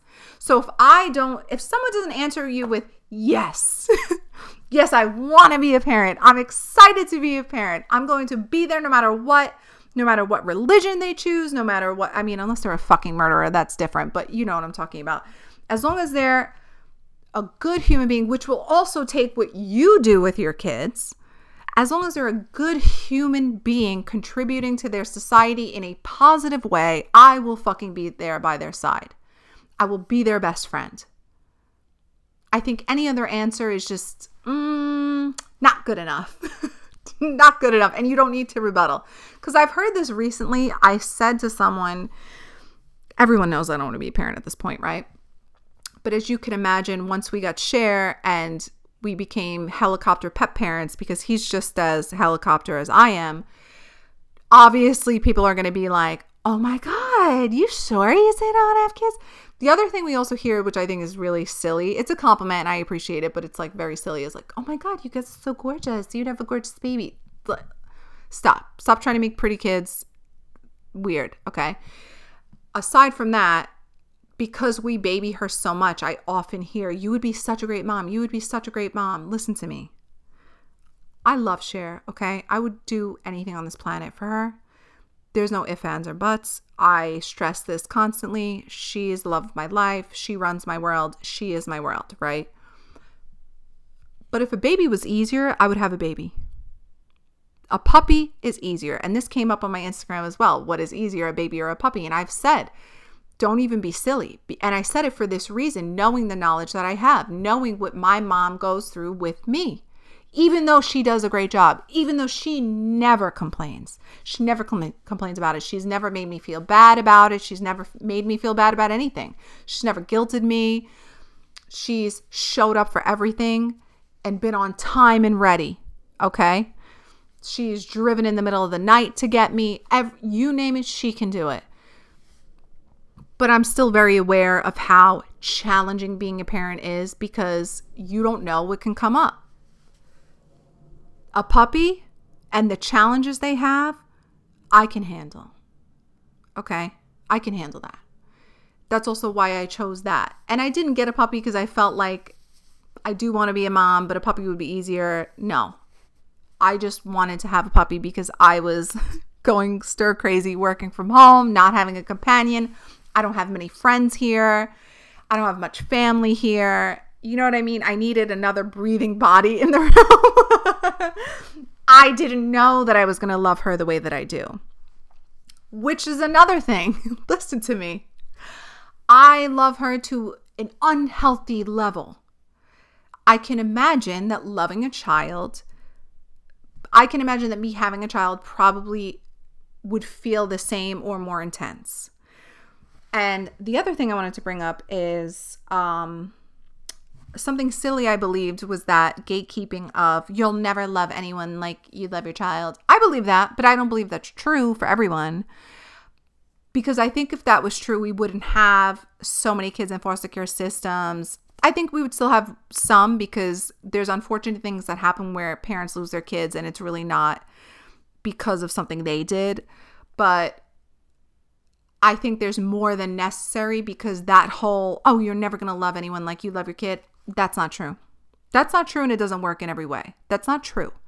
I think that you can adopt and love that child as if you gave birth to it. I think you can have a pet and love that pet as if you gave birth to it.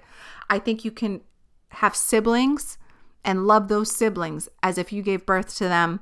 I don't think mom, and I'm sorry if this feels disrespectful in case you did give birth, I think that giving birth is a high honor, and I think that it's definitely challenging. But think about it. There's people who give birth and don't give a fuck. It's not the pain of the giving birth that made you a great parent. Okay, so let me say that first. It's your ability to have empathy and show love and be loving and being a good parent that makes you a good parent. That's what makes you a good mom, because of you, because of who you were before you gave birth. Not because you gave birth. You were already that incredible. So I think that if you can't have kids for whatever the reason may be, and you want them, and you have to have a child in a different way, whether foster or adoption or surrogate or any of those things, you're going to be a great mom. You are. You're going to be a great mom. And if you just want to have a puppy, going to be a great mom because of who you are as a human being. The pregnancy, the birth part, I respect that a lot. I know personally I'm not about to do it, okay?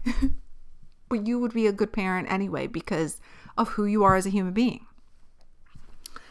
I had more to tell you. Hold on. I know this is really long because I had a list of like all the reasons I don't want kids. Oh, okay. Another reason. Something people love to throw shade and say is, well, he wants kids. I never really share my personal life about my relationship, but a lot of you know me in real life and you'll know that you probably do know this. My partner, I just hate saying boyfriend because it's like I'm fucking 15. We're grown. He's my partner now. My partner, great with kids. You would never know he don't want kids. You would never fucking know. Let me fucking tell you something. When we're around kids or we're at a baby party or like whatever, he's with his nieces and nephews and whatever, he's bopping those kids. He's buying gifts. He's involved. You would think he would want to have tons of kids. You've all been swindled. The reason he is so elated and involved and happy to be a part is because when he comes home, there's no kids, babe. Cher is very quiet. She's very quiet. She's easy to love. She's easy, okay? She's sleeping right now. Do you hear her? She's not bothering me. She's sleeping. And I post that she's fussy sometimes, but I take care of everything. He does a lot, right? But I'm the primary caretaker because he's out working. I'm in the house. It's easy here. This is very simple. This is within our boundaries. This is something we discussed. People love telling, well, he wants to have kids. I'm going to give you a little bit more big sister advice. Simply put, if he wanted to, he would. Okay? I know he loves me. And I'm sure there's tons of men who love their girlfriends and their wives. But let me tell you something. When a man wants to have a child, they have one. When a man wants to do something, they do it. Across the charts, good and bad. Do you understand what I'm getting at here? You telling me some dumb shit or telling any woman some dumb shit like, well, he wants to have kids. Please respond with, if he did, he would. Meaning our situation wouldn't be the way that it is. Men are more decisive than us. No matter what they tell you, that's often why they make the decisions that they do, whether it be rational or irrational. They are way more decisive than us, okay? We have so much empathy that it makes us indecisive because we think about all these feelings and how other people are going to feel and how they're going to deal with it, and it makes our decision process slower. They don't think like that. They don't think like that. So he might show up as a really great uncle and friend, but trust me, when a man wants to, he would. You don't even have to question it. You don't even need to say some weird shit like that to me or anybody else. So when somebody says that to you, and I even said this on my Instagram story, when someone says that to you, you tell them, he's a man. If he wanted to, he would. point blank, period. And if your partner wants to have kids and you don't, I suggest ending it there. Because the sad reality is when you have that baby as a woman, that baby is yours. And I know that is so harsh to say and it comes off so controversial. And I know we're so deep into this podcast. I'm coming for Joe Rogan's spot, the longest podcast ever. That baby is yours. That baby is yours. And I obviously, if you're married, I know how custody things work. Question me. I could probably answer everything. I know how those things work. But woman to woman, that baby is yours once you have it.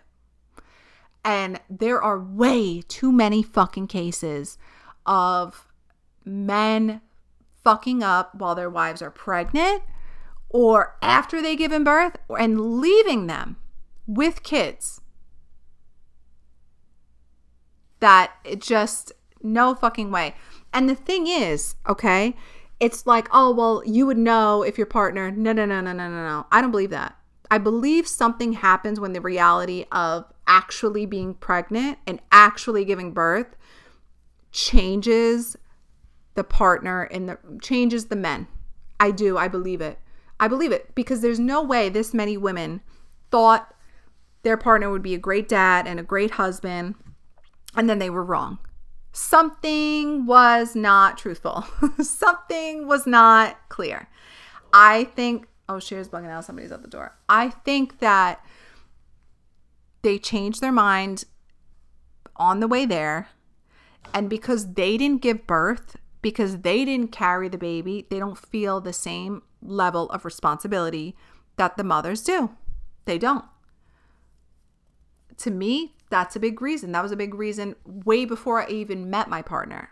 I think I realized this when I was a teenager, and I just knew that, and it was subconscious in me, and it was something I would observe and see in other couples and other families.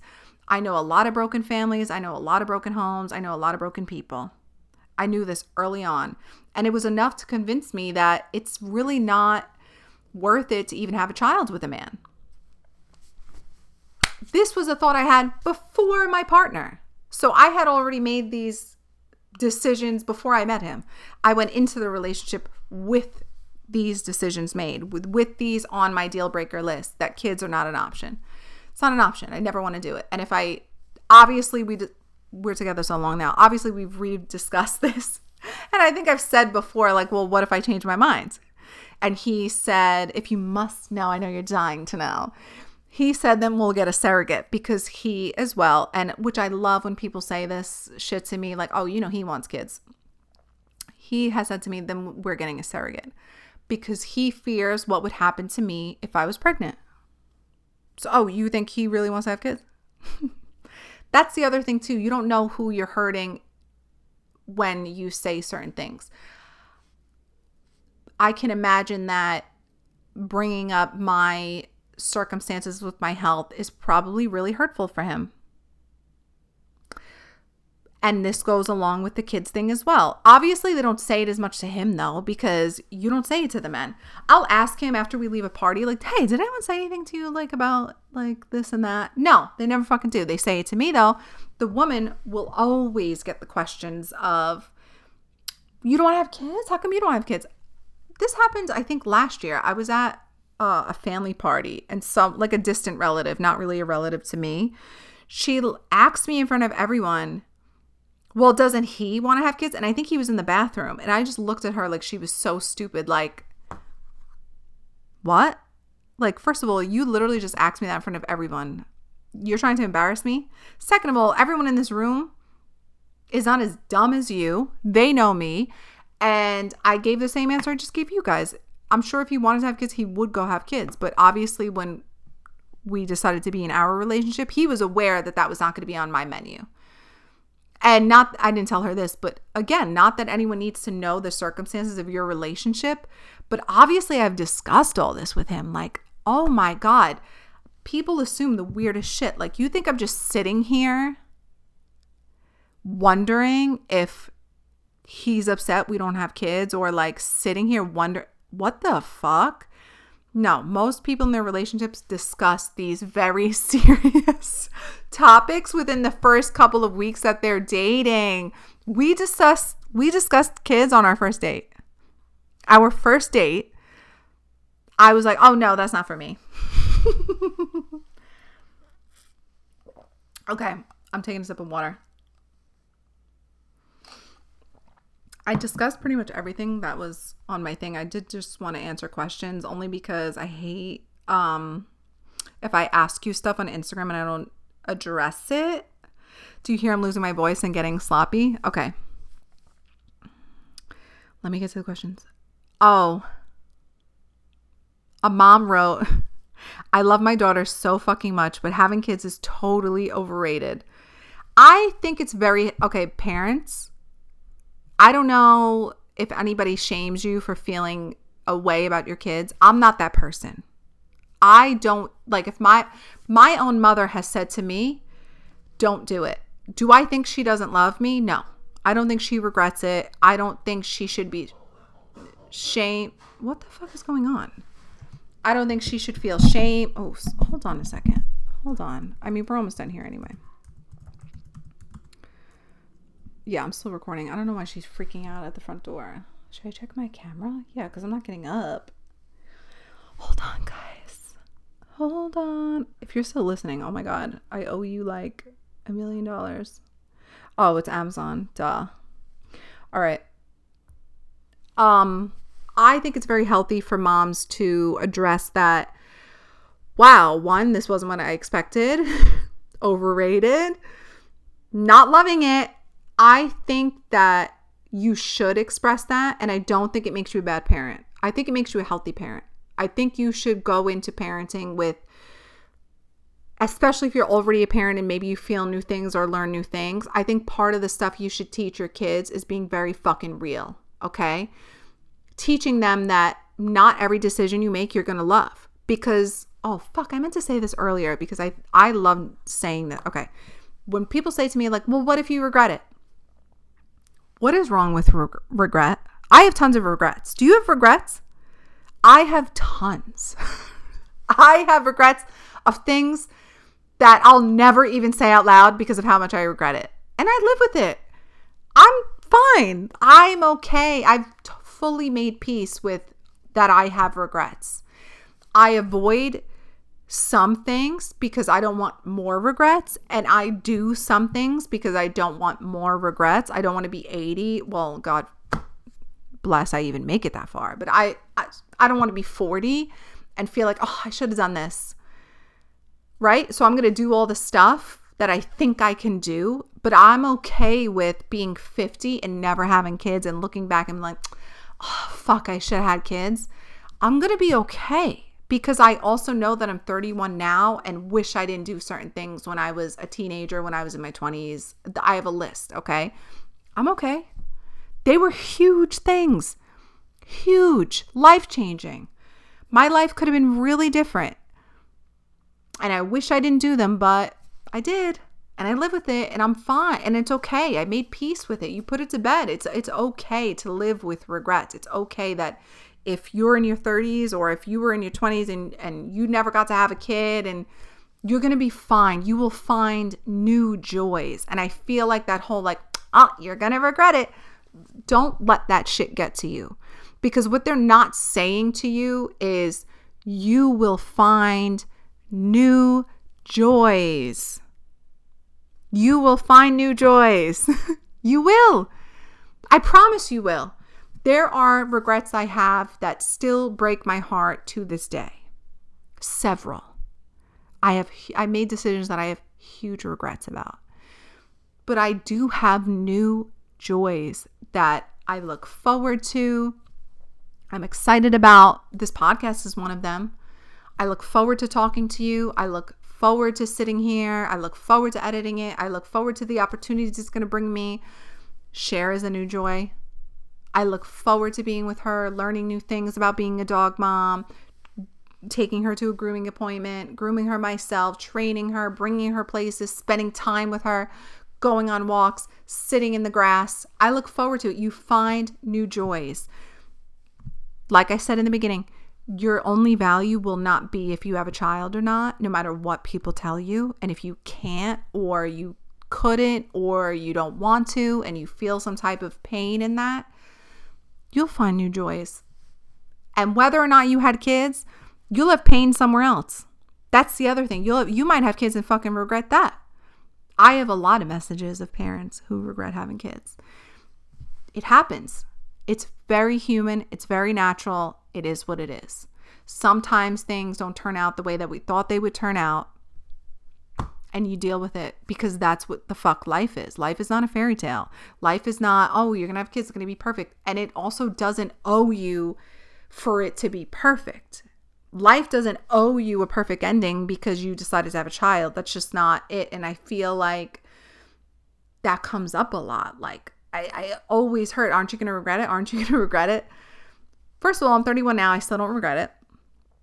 I regret other things, and I'm still okay. I'm still going to look for new joy. I'm still going to prioritize myself. I'm still not going to give up. I made it this far. I'm not going to give up now. Are you going to kill yourself because you regret it so much? Like, you probably aren't. You're probably going to look for more joys. You're probably going to use that time and contribute to somebody else's village. Or maybe you end up adopting, or maybe down the line, you're meant for something greater, right? Or maybe not greater. You don't want to measure that, but meant for something else where in the end, you're like, that's why I didn't have kids. Maybe that's why. Because I'll tell you what, I was almost married at 18. I was almost married again at 19. I was almost married again at 20. And at 24, sitting in that ICU, right then and there, I was like, yes. This is why all of those things didn't go the way I thought they would go. Right?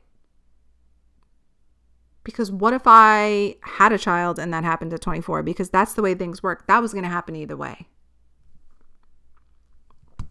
Things are going to happen no matter what. Okay? And sometimes we can't explain everything, and you're going to have regrets. So what? Join the club. It's going to be okay though. And I think a lot of people need to hear that. I don't think there's enough people telling you that you're going to be okay. If you have regrets, you're going to be fine. You'll be fine. Okay, hold on. I wanted to answer, because I read a good question that I was like, yep, I want to answer that.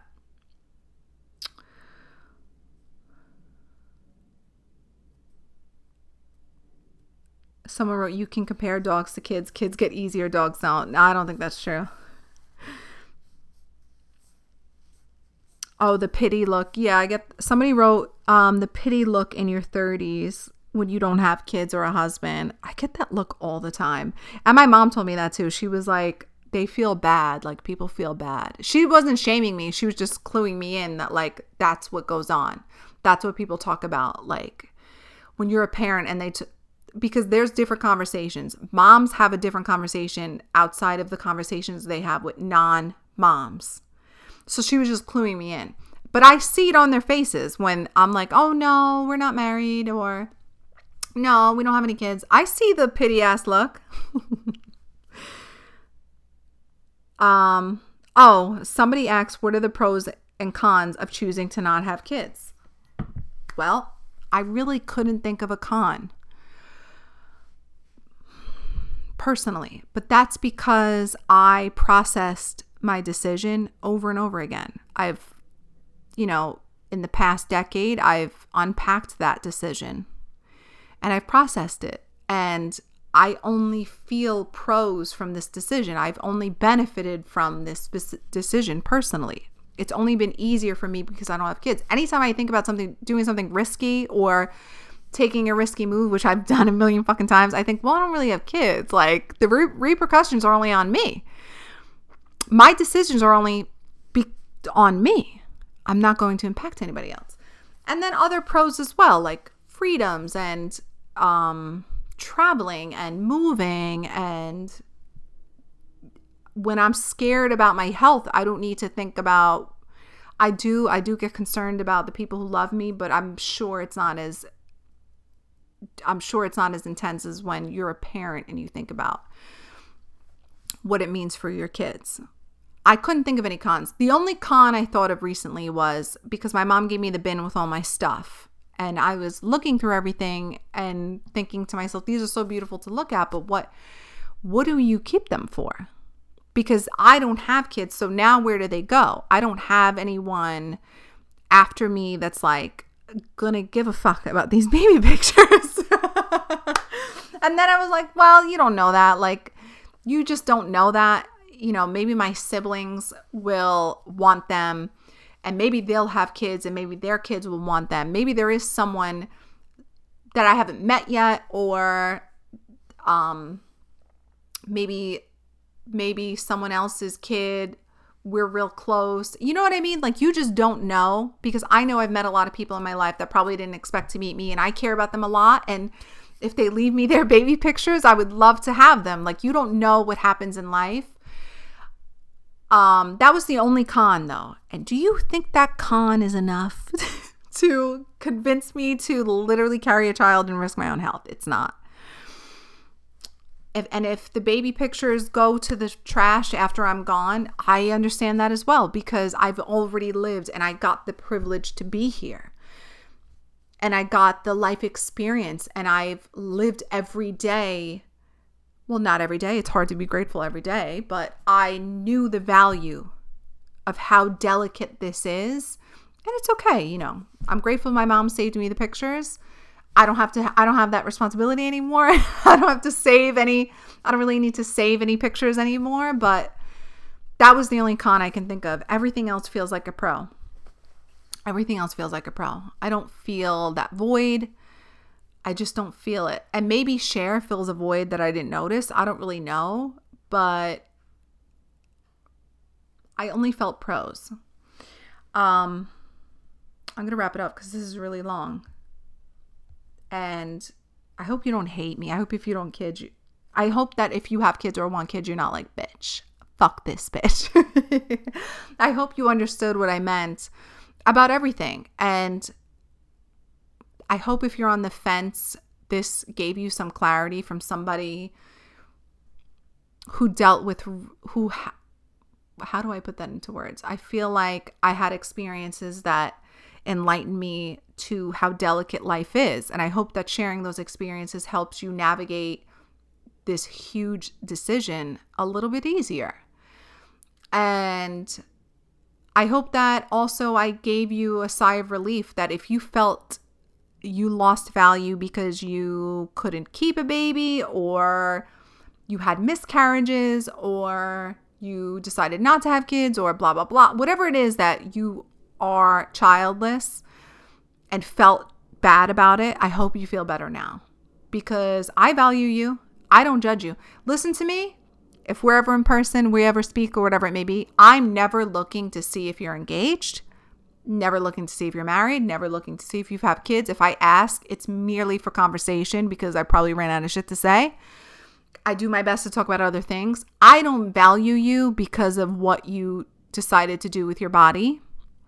I value you based on how you treat the people around you. And if you have a child and you're treating the child right, I probably put you high up in value. But I don't just value you because you gave birth. I value people based on how they treat the people around them. I'm not judging you for your decisions. And I still think you're an incredible person if your only job is being a mom. Because I think that's the only job you should have, being a mom. I think being a mom is full fucking time, and you deserve millions of dollars for it. My mom deserves to be compensated. You deserve to be compensated. I want to give my mom millions and millions and millions of dollars. I want to buy her the big house down the street that's for sale. I want to get her 47 G-Wagons and send her on a million vacations. Moms deserve so much.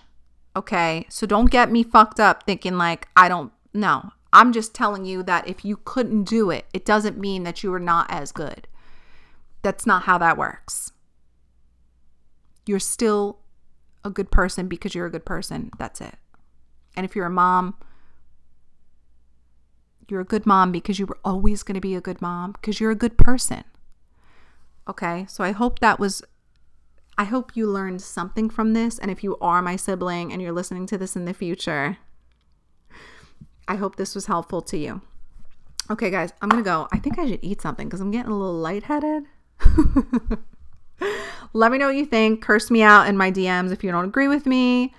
And let me know what you want to do next. What was I thinking next? I don't even fucking know. We'll talk on Instagram. Okay, I love you. Stay well.